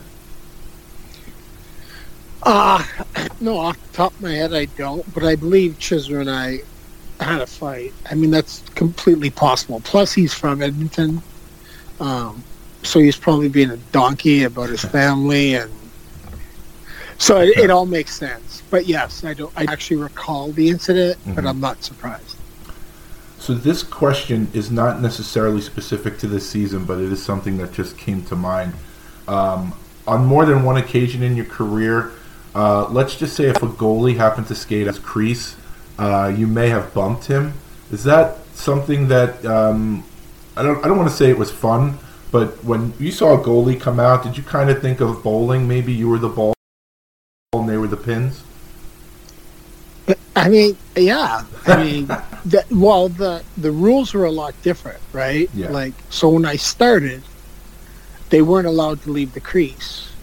So you had a few goalies like Ron Hextall or, physical goalies that didn't care. Even Tom Brassel, let's say, that were big and, they felt they could handle themselves. But my personal opinion, I think it was a lot of guys, like, if you're going to come out of the crease, you're fair game. Yep. So, I mean, you only get a few shifts a period, and here's your chance. Chances are you dumped it in yourself. So now you're going to go. And then if the goalie, if he doesn't know who's on the ice and he's going to go play the puck, I think you get run. Yeah. I mean, and then whatever you decide to do after that's up to you. Like Hexy would get up and start swinging. There were other goalies that just laid there and embellished. So yeah, I think. But teach their own. Yeah, I think he did that to Richter at least once or twice.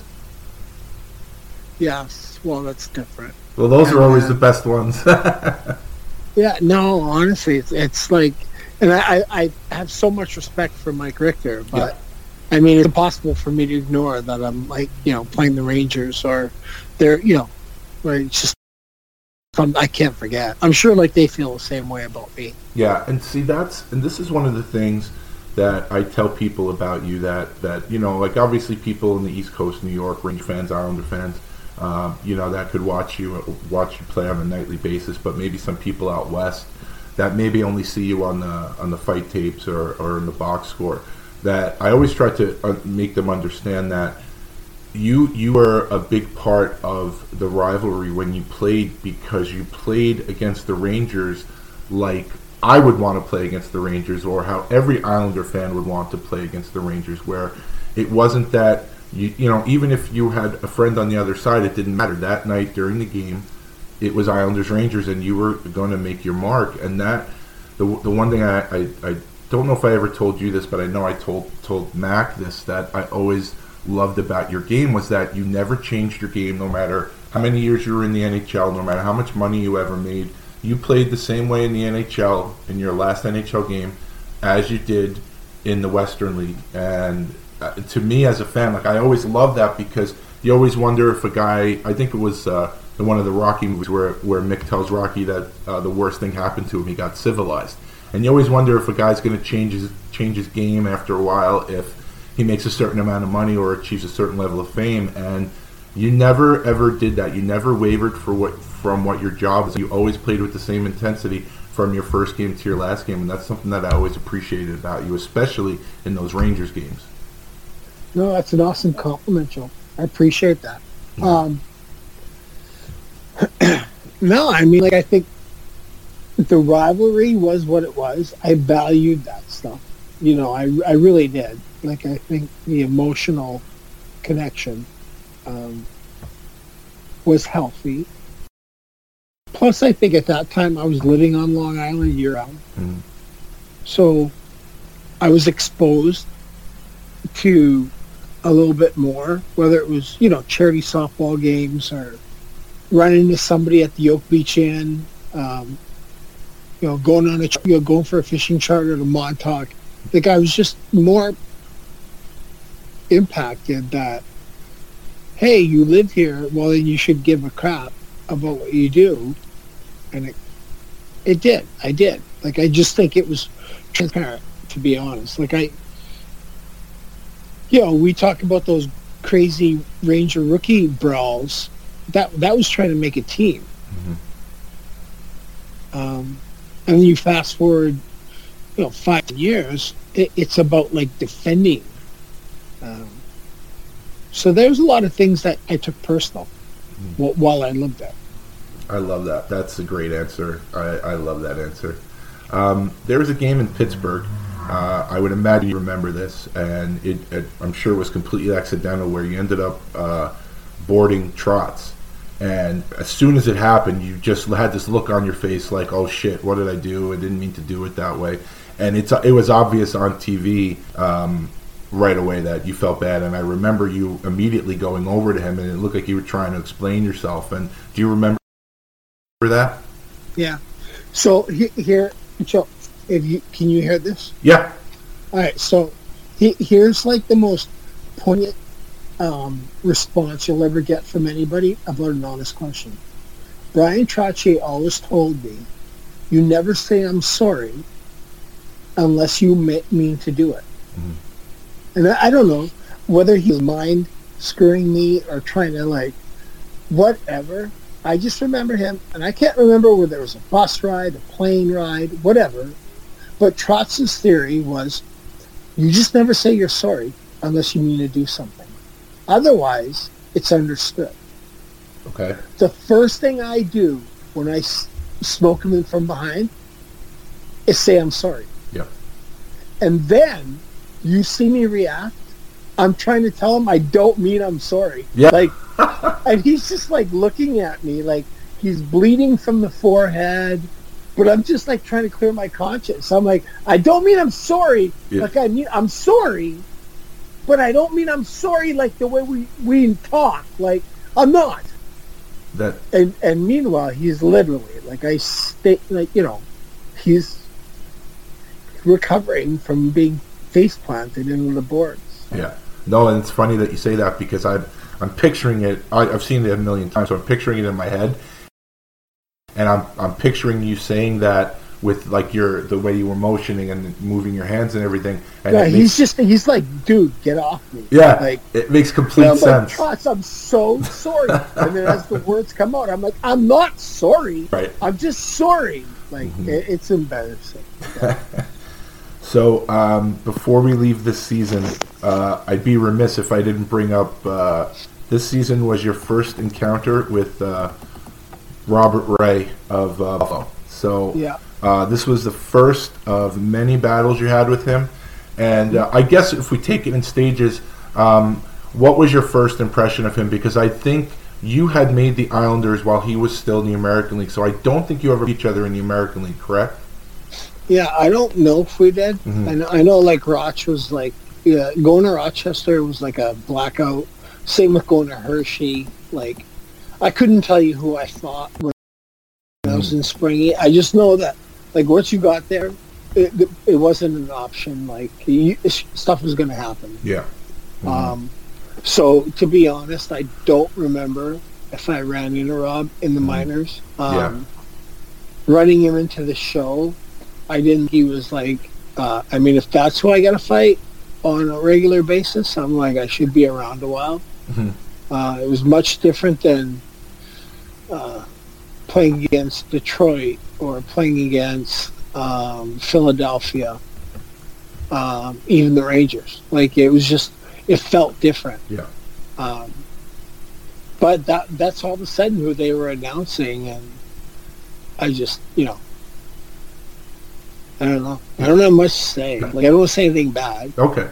Well, there's going to be a few other instances that I'm going to bring up with him, and you can either say anything or not say anything. But so we move on to next season, and in an exhibition game against the Rangers, you had a fight with Louis DeBrusque, and I think headbutted him. Was that accidental, or was it accidentally on purpose, if you remember? Yeah. No, I don't remember, but I'm guessing just about every time I've headbutted, it's probably because I was running out of gas, or it was a defensive aggressive just act. Like, I seldom headbutted, which I've done. I seldom headbutt like as a confident move. I usually do it as a distressed, like, okay, try this, and then keep swinging. I got you.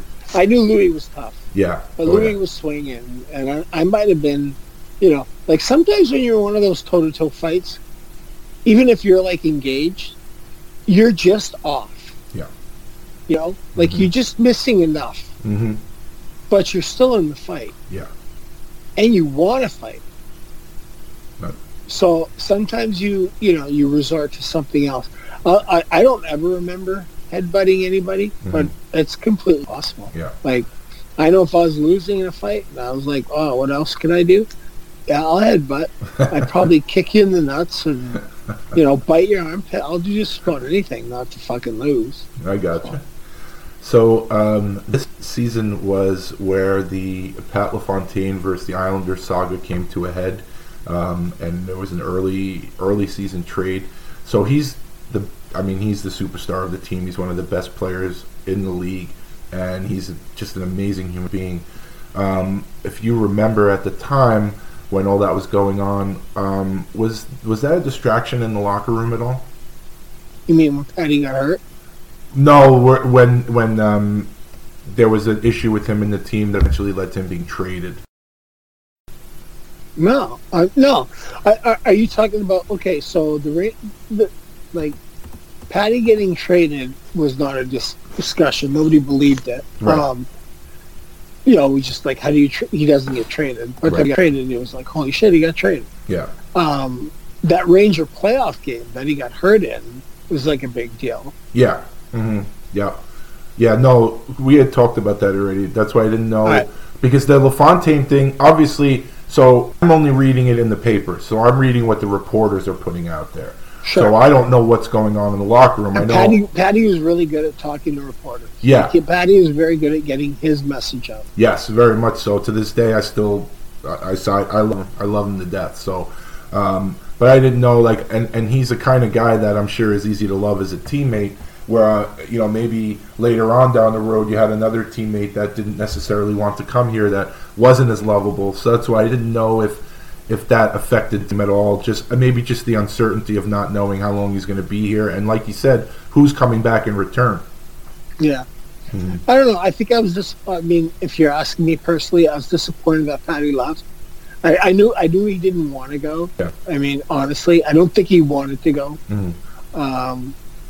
I think he might have been like, hey, whatever, trade me, thinking like they wouldn't trade him. And I mean, I don't know, that's business, right? Yeah. They're like, okay, well, watch.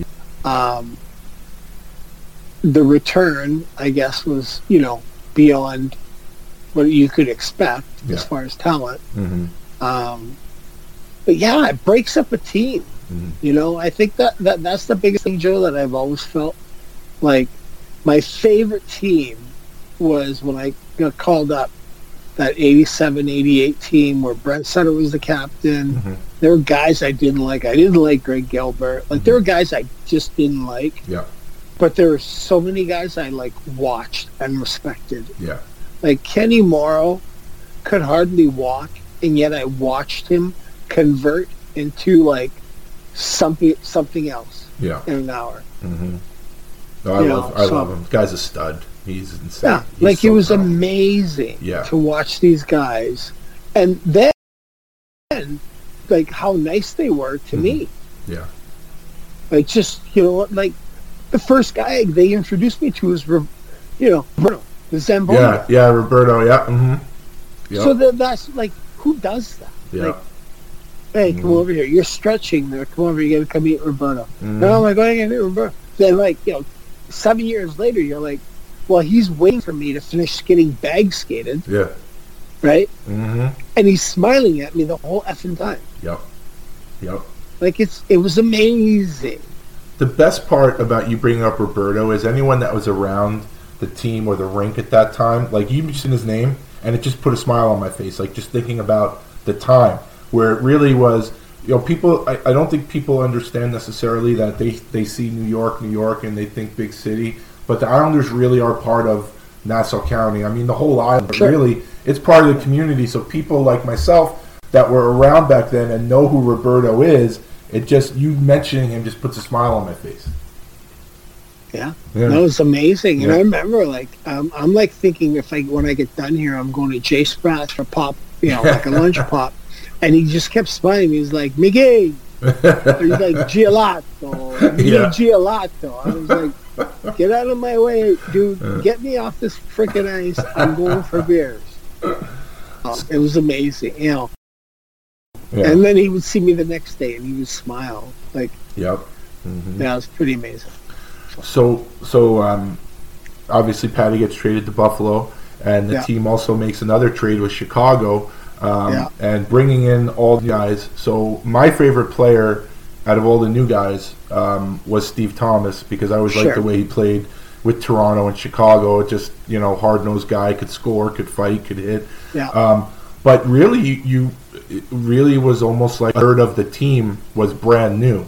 So how did that was that transition? I don't want to say seamless, because there are 7 new players, but it's also 7 new personalities. But how did that work when they all first got there? So Pat Flatley, and much I hate to give Heels credit for anything, and Derek King, like, kind of managed that whole process. So you still got, like, you got Vladimir, Malakoff, Casper, and then you got a bunch of young guys. I didn't even know if who's there at that time. But you have a transition, and it's going to be Flats, Heels, even though Heels is like not anybody, but he's somebody, and then he turns out to be like the guy, and you got Kinger, and I think they they soften it because you got I don't know how the lines end up that year. Yeah. Like it's Turge, Stumpy, and Kinger, and then I think Adam Creighton in that deal. So Flats played with Crates. So I guess you have all this adjustment, but at the end of the day, like, it was really seamless, probably because Flats just, people don't think of him as like this guy, that managed everybody, but he really did. Like, he managed the whole transition from ownership to general managers to coaches. Like, I mean, we could fast forward or reverse whatever you want to when Mike Milbury told us that we couldn't wear jerseys for a bag skate. And Flats went into the trainer's room and said, "Give me those fucking jerseys or I'm going to close the door and kill you." And the trainers just it wasn't the head equipment guy.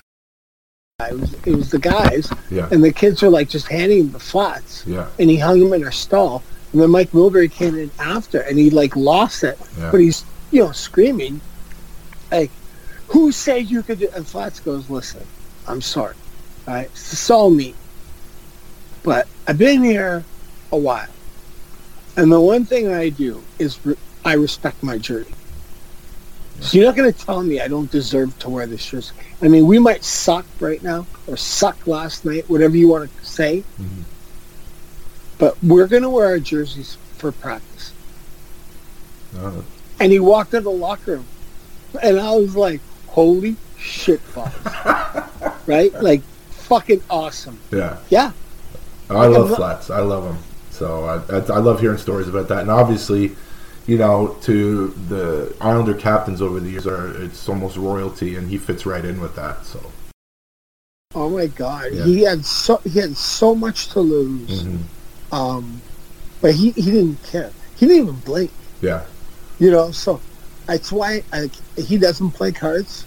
But I played cards with him, and he smokes people. Oh yeah. And I'm like, that's why you never play cards, because he's like, he knows. Like, he'll only play hands that he can win. I gotcha.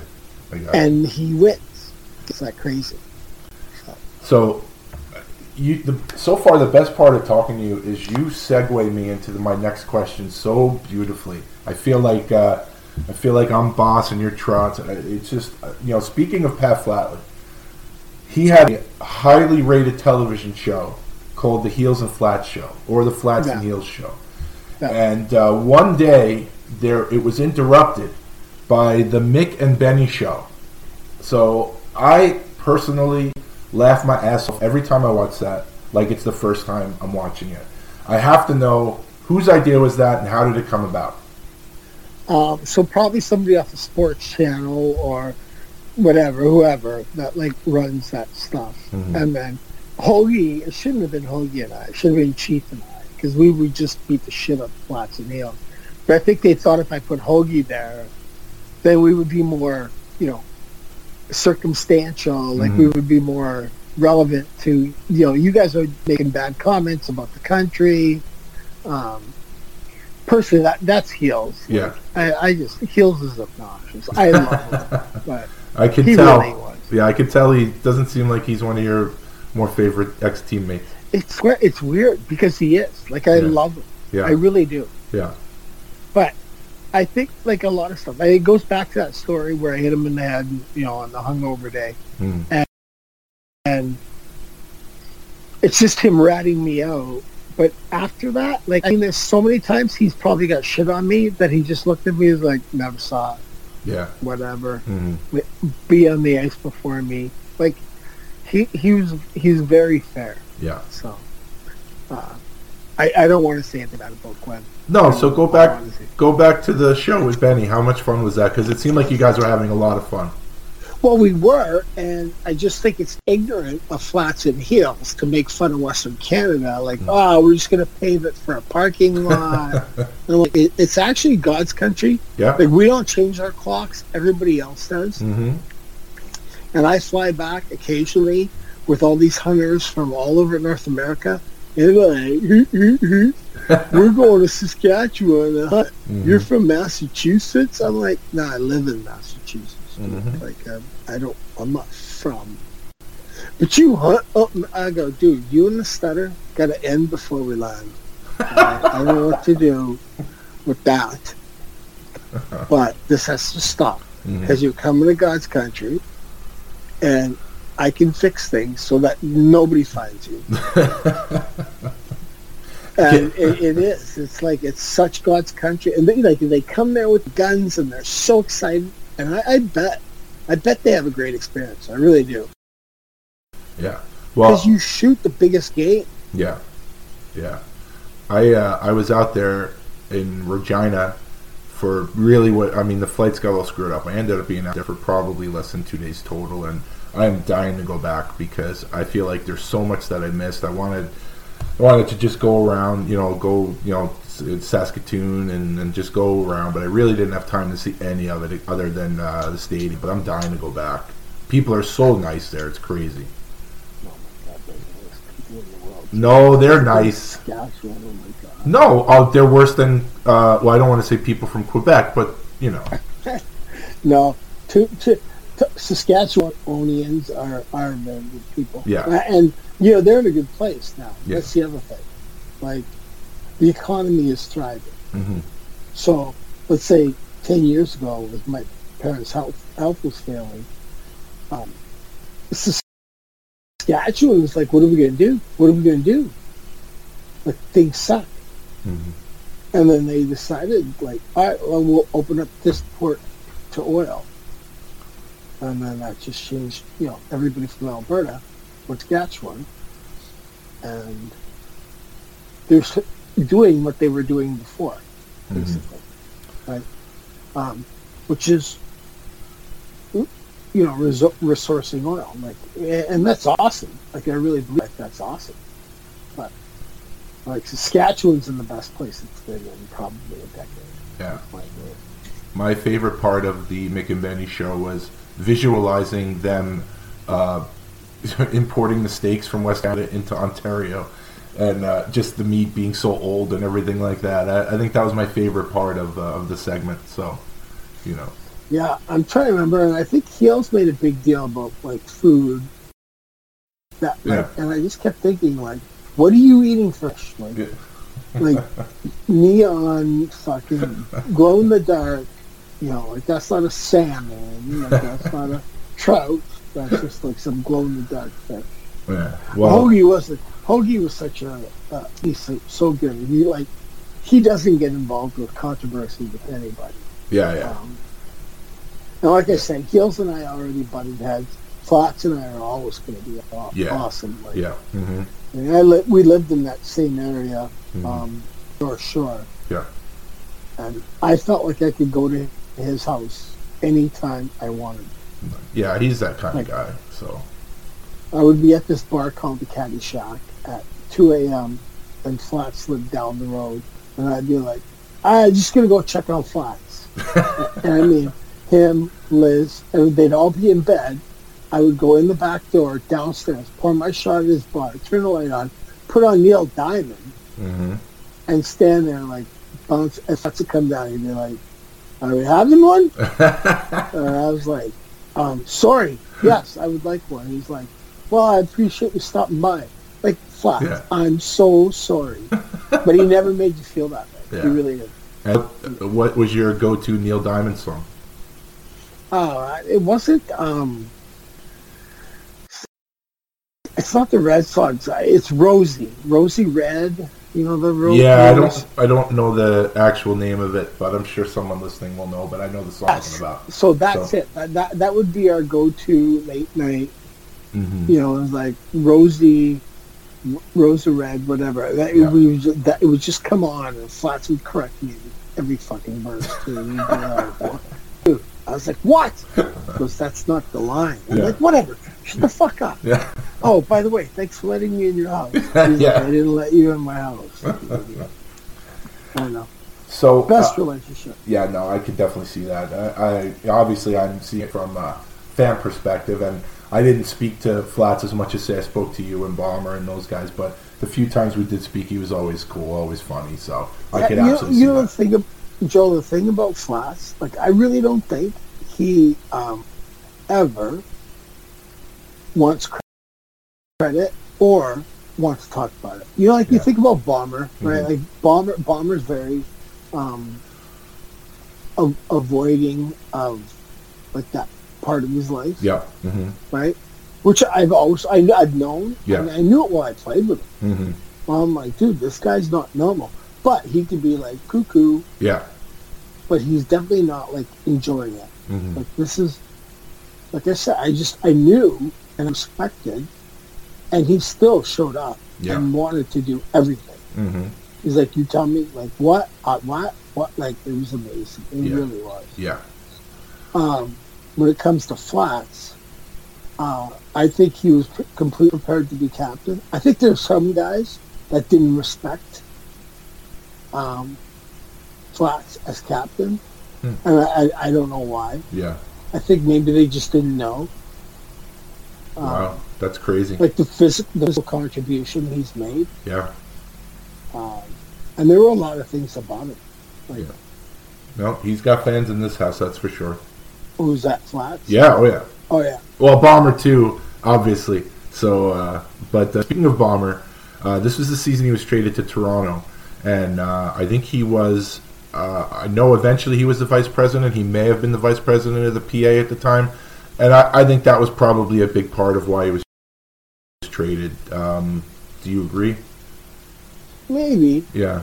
I mean, I think the other part was he and I were compatible when it came to numbers. Yeah. And then he made almost, I don't know, 200 more than I made. Mm-hmm. And I'm a dummy, right? Like, I'll just stay there and not care. Yeah. So I think it was a combination of the union and the fact that, you know, do you want to keep Bomber or do you want to keep Mick? Right. Like, who's making 300 less, and, you know, we know we can manipulate. Which they did. They offered me a 3-year contract, and I signed it. Oh, okay. So when Bomber was there, like, not to use the tag team again, but you were the two heavyweights on the team. You had been in the position before where you were the lone guy, and now you're in that position again. So with that being the case, do you have to change your game at all? Not change your game, but do you have to maybe think twice about doing something? Because now, if you did something in the past, Bomber was there also, in case something else went down, but now you're the guy, really the lone guy. So do you have to do anything differently? I don't think so. I mean, I think I thought I was going to have to, but we went to Philly, and I still fought Dave Brown. Yeah. Right? Like, and then we go to Washington, and I still fought Craig Bruton. Yeah. I think I knew, like, Bomber didn't want to fight as much, which I completely understood. But when he did fight, it was so awesome. Yeah, yeah, absolutely. He was just reckless, right? Yeah. So along the lines, that's kind of how our relationship went. I never talked to him about fighting. Yeah. He never asked me to do something I didn't, do. I think the only thing is, I was like, I love Bomber, and I'm like, don't hurt your hand. Like, I'll do this. Yeah. And he smiled, and he goes, I didn't hurt him on you. And I was like, oh my God, that's so good. Yes, I agree. Yeah. So this was the season of the Domi Probert fights, and late in the season you fought Ty again, and you did very well in this fight. And after the fight, you lifted up your jersey, and I think you were looking for the championship belt. I know you remember this one. Or I was just pulling up the belt on my hockey pants. You had suspenders. No, No? no, no. I think he had suspenders. You can look again. I am going to look again when we're done, but I think he had Yeah. suspenders. I think you were looking for the goal. No. No? I think the reporters, everybody was like, "Oh, are you saying you're the champ now?" I was like, "That's the only belt that holds my pants up are the ones that get me to work." Whether they're All right. Eugene, and I'll swear, you'll look. There's no suspenders. Okay. It's a belt, All right. and I honestly, it was relative to Ty's thing about the belt. That's what I was going to The say. heavyweight champ. That's what I was going Absolutely to is relative. say. Yes. Okay. But if you want to know why I did it, it's like my belt holds my hockey pants up. That's it. Okay. Yeah. I would rephrase it. Because I would not do that. Right. Throw that out and then be like, wait, now Bob Probert thinks. Right. Right. And it's not that I won't fight Proby. Mm-hmm.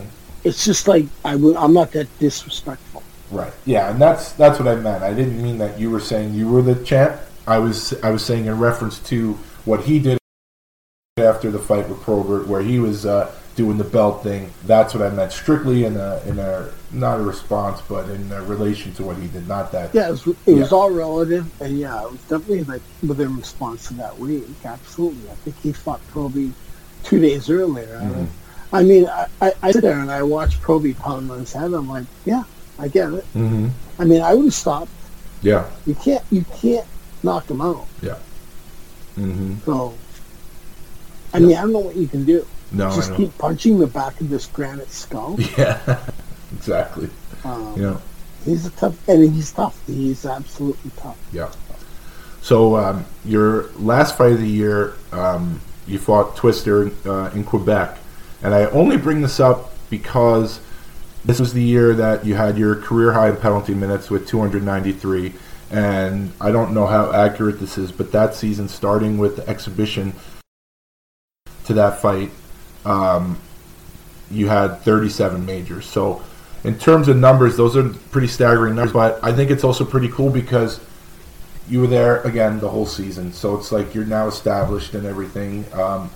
So when you think about that, like, you know, again, we go back to you talking about North Battleford, where you didn't name tag and they crossed out the name and they wrote Mike, and now here you are playing in the NHL. You're putting up almost 300 pins for a team in New York. It's got to be pretty cool.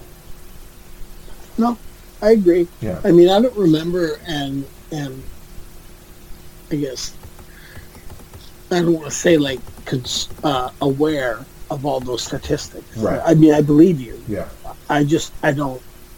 At that time, I mean, it was so simple. Yeah. Like, honestly, like the next year, I know there's going to be 3 guys at camp. Mm-hmm. So I get to go home for, I don't know, 4 weeks, maybe 6, and jump in the boat, do some, water skiing, hang out with my friends from high school. And then literally there was going to be a plane ticket back to New York.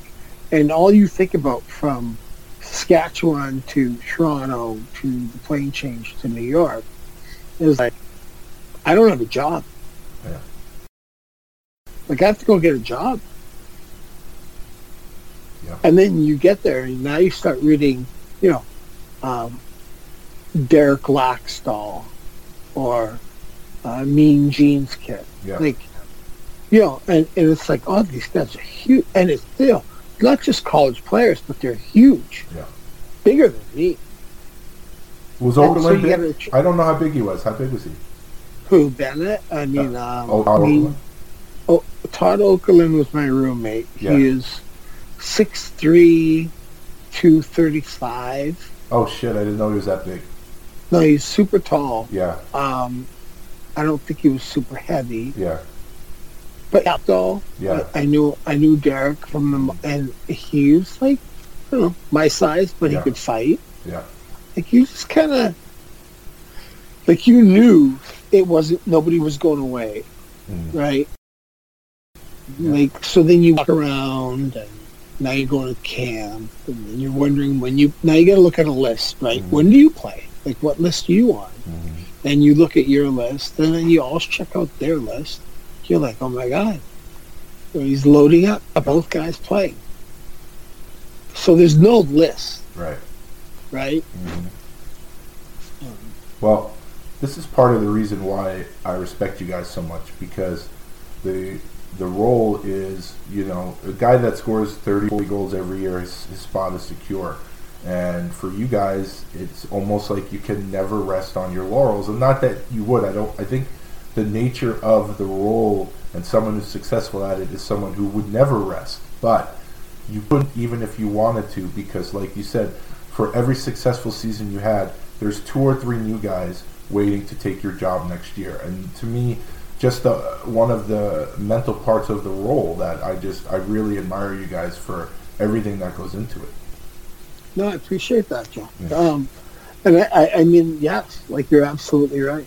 And it's not just directed, obviously, at me. Yeah. But we have other friends that are in the,